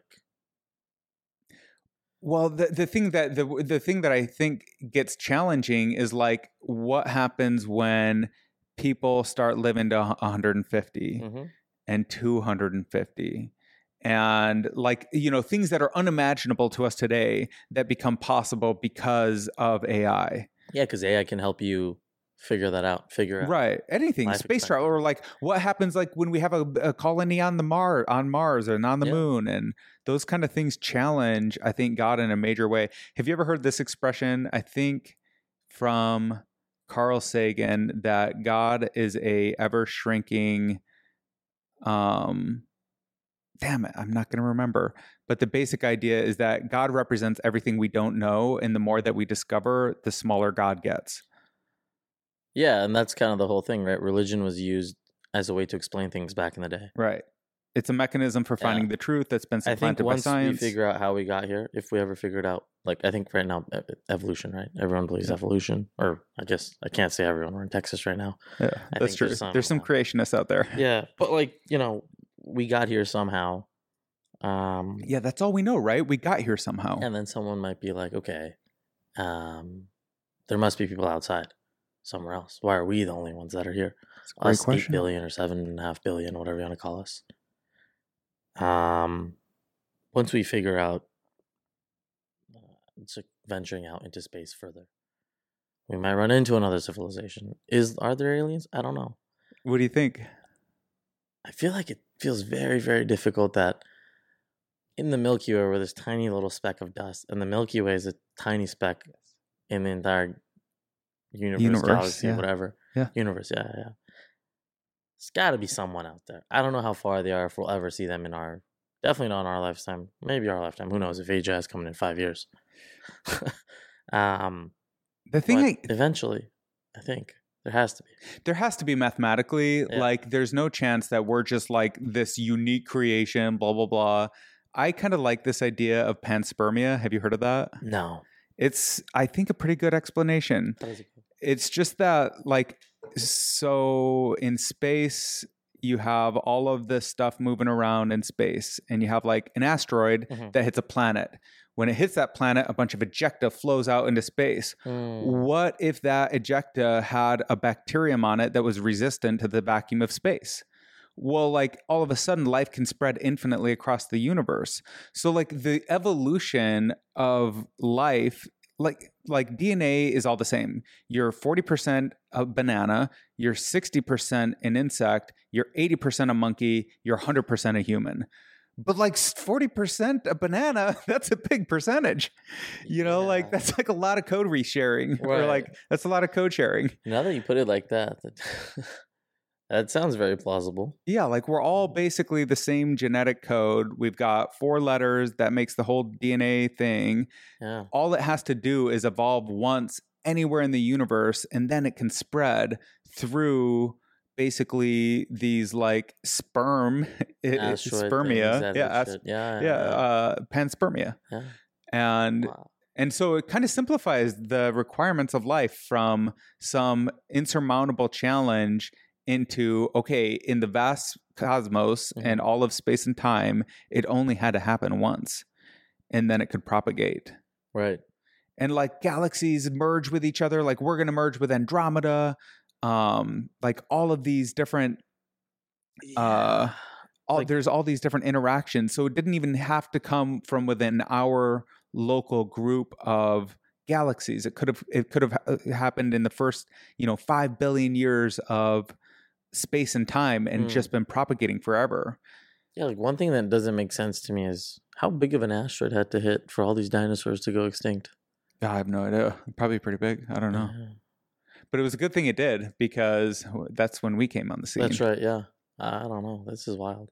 I do definitely believe, though, as AI and more technological advances come, the religion is going to go down. It's going to get challenged. Yeah, 100% at least challenged, yeah. Yeah. I think people need to believe in something, though. Yeah. But why can't you believe in the species? Why can't you believe in the fact that, as far as we can tell, we're the only shit in the universe that can talk? True. Right? Well, animals communicate, right? And they do, and that's cool too. But like, there's nothing, like, you can't talk to anything else. You can't talk to the moon. You can't talk to the ocean. Right. Like, everything in a star is way less complicated than an ant. Like, what is a star? A giant cluster of hydrogen or whatever. It's got some elements. Right. Yeah. It's like a couple of things. An ant is like infinitely more complex, and then you get to mammals, and then you get to humans, and then you get to somebody like Stephen Hawking or Einstein or whatever, like people that create breakthroughs in physics. And that's another thing I think that AI is going to challenge. One of the things that I got to calm down about this, because I get a little too excited, but like I get really annoyed with physicists who put limits on things, and they like this expression that's physically impossible. I'm like, according to physics, that's like saying that's arithmetically impossible. Okay, well, that's why we created calculus. Right. I think there was like that. There's 2 kinds of physics too, right? There's like one that Newtonian, and quantum, and they both are at odds with each other, right? Right. There's no grand theory that unifies everything. But that could be cool. There's like the Schrodinger's cat thing. Like, we can't measure where something is, and when we measure it, we lose the observer effect and the uncertainty principle. So, like, how does that make sense with when we're doing other shit? Like, okay, so you're telling me you're flying people to space, but you still haven't figured out this, like, we haven't like come to terms with. I'd like to ask a physicist that is like very confident in their understanding of physics. Is like, as far as I can tell, most of the balance sheet of the universe is unknown. Like, is dark matter, basically. Well, what is dark matter? We don't know. Like, it's some kind of like quantum effect, but we don't really have a clue what it is. And so the point is, like, what is infinity? Like, there's obviously higher mathematics, there's obviously higher physics yet to be discovered. And until we have a complete understanding this is a question that I think needs to be answered, and we're very far from, is what is the nature of reality? The religious people like to say that my God created the earth, and Right. it's the God of Abraham, or it's the Buddha God, or it's the whatever, Zeus, right? Right. And they like to say that this one theory explains everything. Everything can be contained in that theory. Crazy. Not true. I don't believe, like, I don't, Well, like, there's like one thing that you can say is for everything. Like, there's no one universal law to explain it all. Well, if there was, we would be able to explain every physical phenomena ever witnessed, and we can't. Right. Yeah. So we know that our knowledge of the reality is limited based off of these phenomena that we can't explain. And then the question becomes, how limited is it? Maybe the wise thing to think would be like, we don't know shit about shit about shit about shit. And everything is yet to be discovered. Right, because when we put these barriers on our knowledge, it constricts our thinking. But with AI, now you have this thing that doesn't have these barriers. Yes. And a lot of people were explaining, like our head of AI, he's a physics guy. And so he's like, the reason I want to do AI is because I want to learn more about physics. See, I love that. I love that. And he's like, he's super philosophical. He's a genius. He was saying that with AI, you can have like this companion that can help you understand these other things that right now we just don't have the time to either research or like explore. We can't dedicate we our lives. Physically can't do these calculations. Yes. And so now AI can just go run all these simulations like AGI, and that's what he's like. Now we'll know. He just wants to know. Curious guy. Interesting. Yeah, like what kind of theoretical physics? So this is another question that's very philosophical related to AI. Is it going to be able to generate its own new things? Like people say that AI can only generate what it's managed to... What it's seen, right. That's how it was before, though. So all these images that we generate are never before seen. Exactly, right. Each one of them is unique. Is totally unique, never seen before. So that's my point, is like we're already there. AI is already creative. Now, it's taking inspiration, for sure. Well, it's a tool. It's a paintbrush. Yeah, and it's just like a human brain. Excuse me. It's like a human brain. If I wanted to paint something, that's based off the things that I've seen before in the past. If you told me as a baby to paint something, I'm going to paint something completely different. Yeah. Because first of all, I don't know what the hell a person is, right? And so the AI had to learn what all these things are. And so now all these lawsuits that are coming in. Yeah. Makes sense. Yeah, but we taught the thing. When I say we trained it. Yeah, humans trained this kind of what do you want to call it? It's not even living. Yeah, like synthetic this logic framework. Yeah. Like what? We just told it these things based off the internet. Yeah. But like if you go back to someone in the 80s, they're not going to draw you a flat screen TV like this. They're going to draw you like huge CRTs. Right. Or like a monitor that's a CRT. Because they've never seen a flat screen TV. But if you go to a kid today and you ask them, can you show me what is the phone? Like, what is a phone? They'll show you like an iPod or an iPhone. Yes. They've never seen flip phones. Yes. So it's based on what you've seen in the past, which makes a ton of sense to me. Yeah. And I think it is going to be creative in that way. Yeah. And it's going to unlock other people's creativity because it'll inspire them to think of things that they've never thought before. Right. And that is going to be like another power of it is like we're all, I think, very similar. We're all structured. First of all, we're all mammals, right? Yeah. So like we could just start there. And so I think we're all having very similar ideas. And I think that we're all trying to predict the future in a certain way, even just like automatically, like, what are you going to do tomorrow? What are you going to do next month, year, blah, blah, blah, blah, blah. And in those considerations, we come up with ideas, and they can be products. We're going to have, now you can edit an image. First, we're going to make it so that you can take a prompt and style it and get a cool image. Right. Now we're going to make it so that you can... There's all these other things you can add on. Eventually, there'll be newer models that can do other things that can be like... I don't know. There's all sorts of things. I can't even come up with things that are going to come out. Exactly. Because because you haven't been exposed to them yet. Exactly. Like, once you're exposed to the new ideas, the new frameworks, the new physics, whatever it's called, then that's going to get the brain juices going and you're going to dream up all sorts of stuff. Creativity is unlocked. It's unlocked and unlimited. It's unlimited. Yeah. And so, yeah, man, your company is going to unlock the creativity of a lot of people. It unlocked my creativity, that's for sure. Well, that's what we're here for. Yeah. It's pretty neat. I love it, man. Well, thank you so much for spending your time with me. Thank you for having me. Oh, it's been such a fun talk. I mean, we'll have to do it again sometime. I have so many AI questions. Cool. I'll come back with better facts. Hell yeah. Hell yeah. Okay, so let's pump Wombo as much as we can. W.com, Wombo, Dream App, W.ai. Dream.ai. Wombo.ai. I'm going to get back in there, man, especially now that you're getting to edit images. That's going to be so cool. The new models are insane. So we just recently got our generation times down like crazy.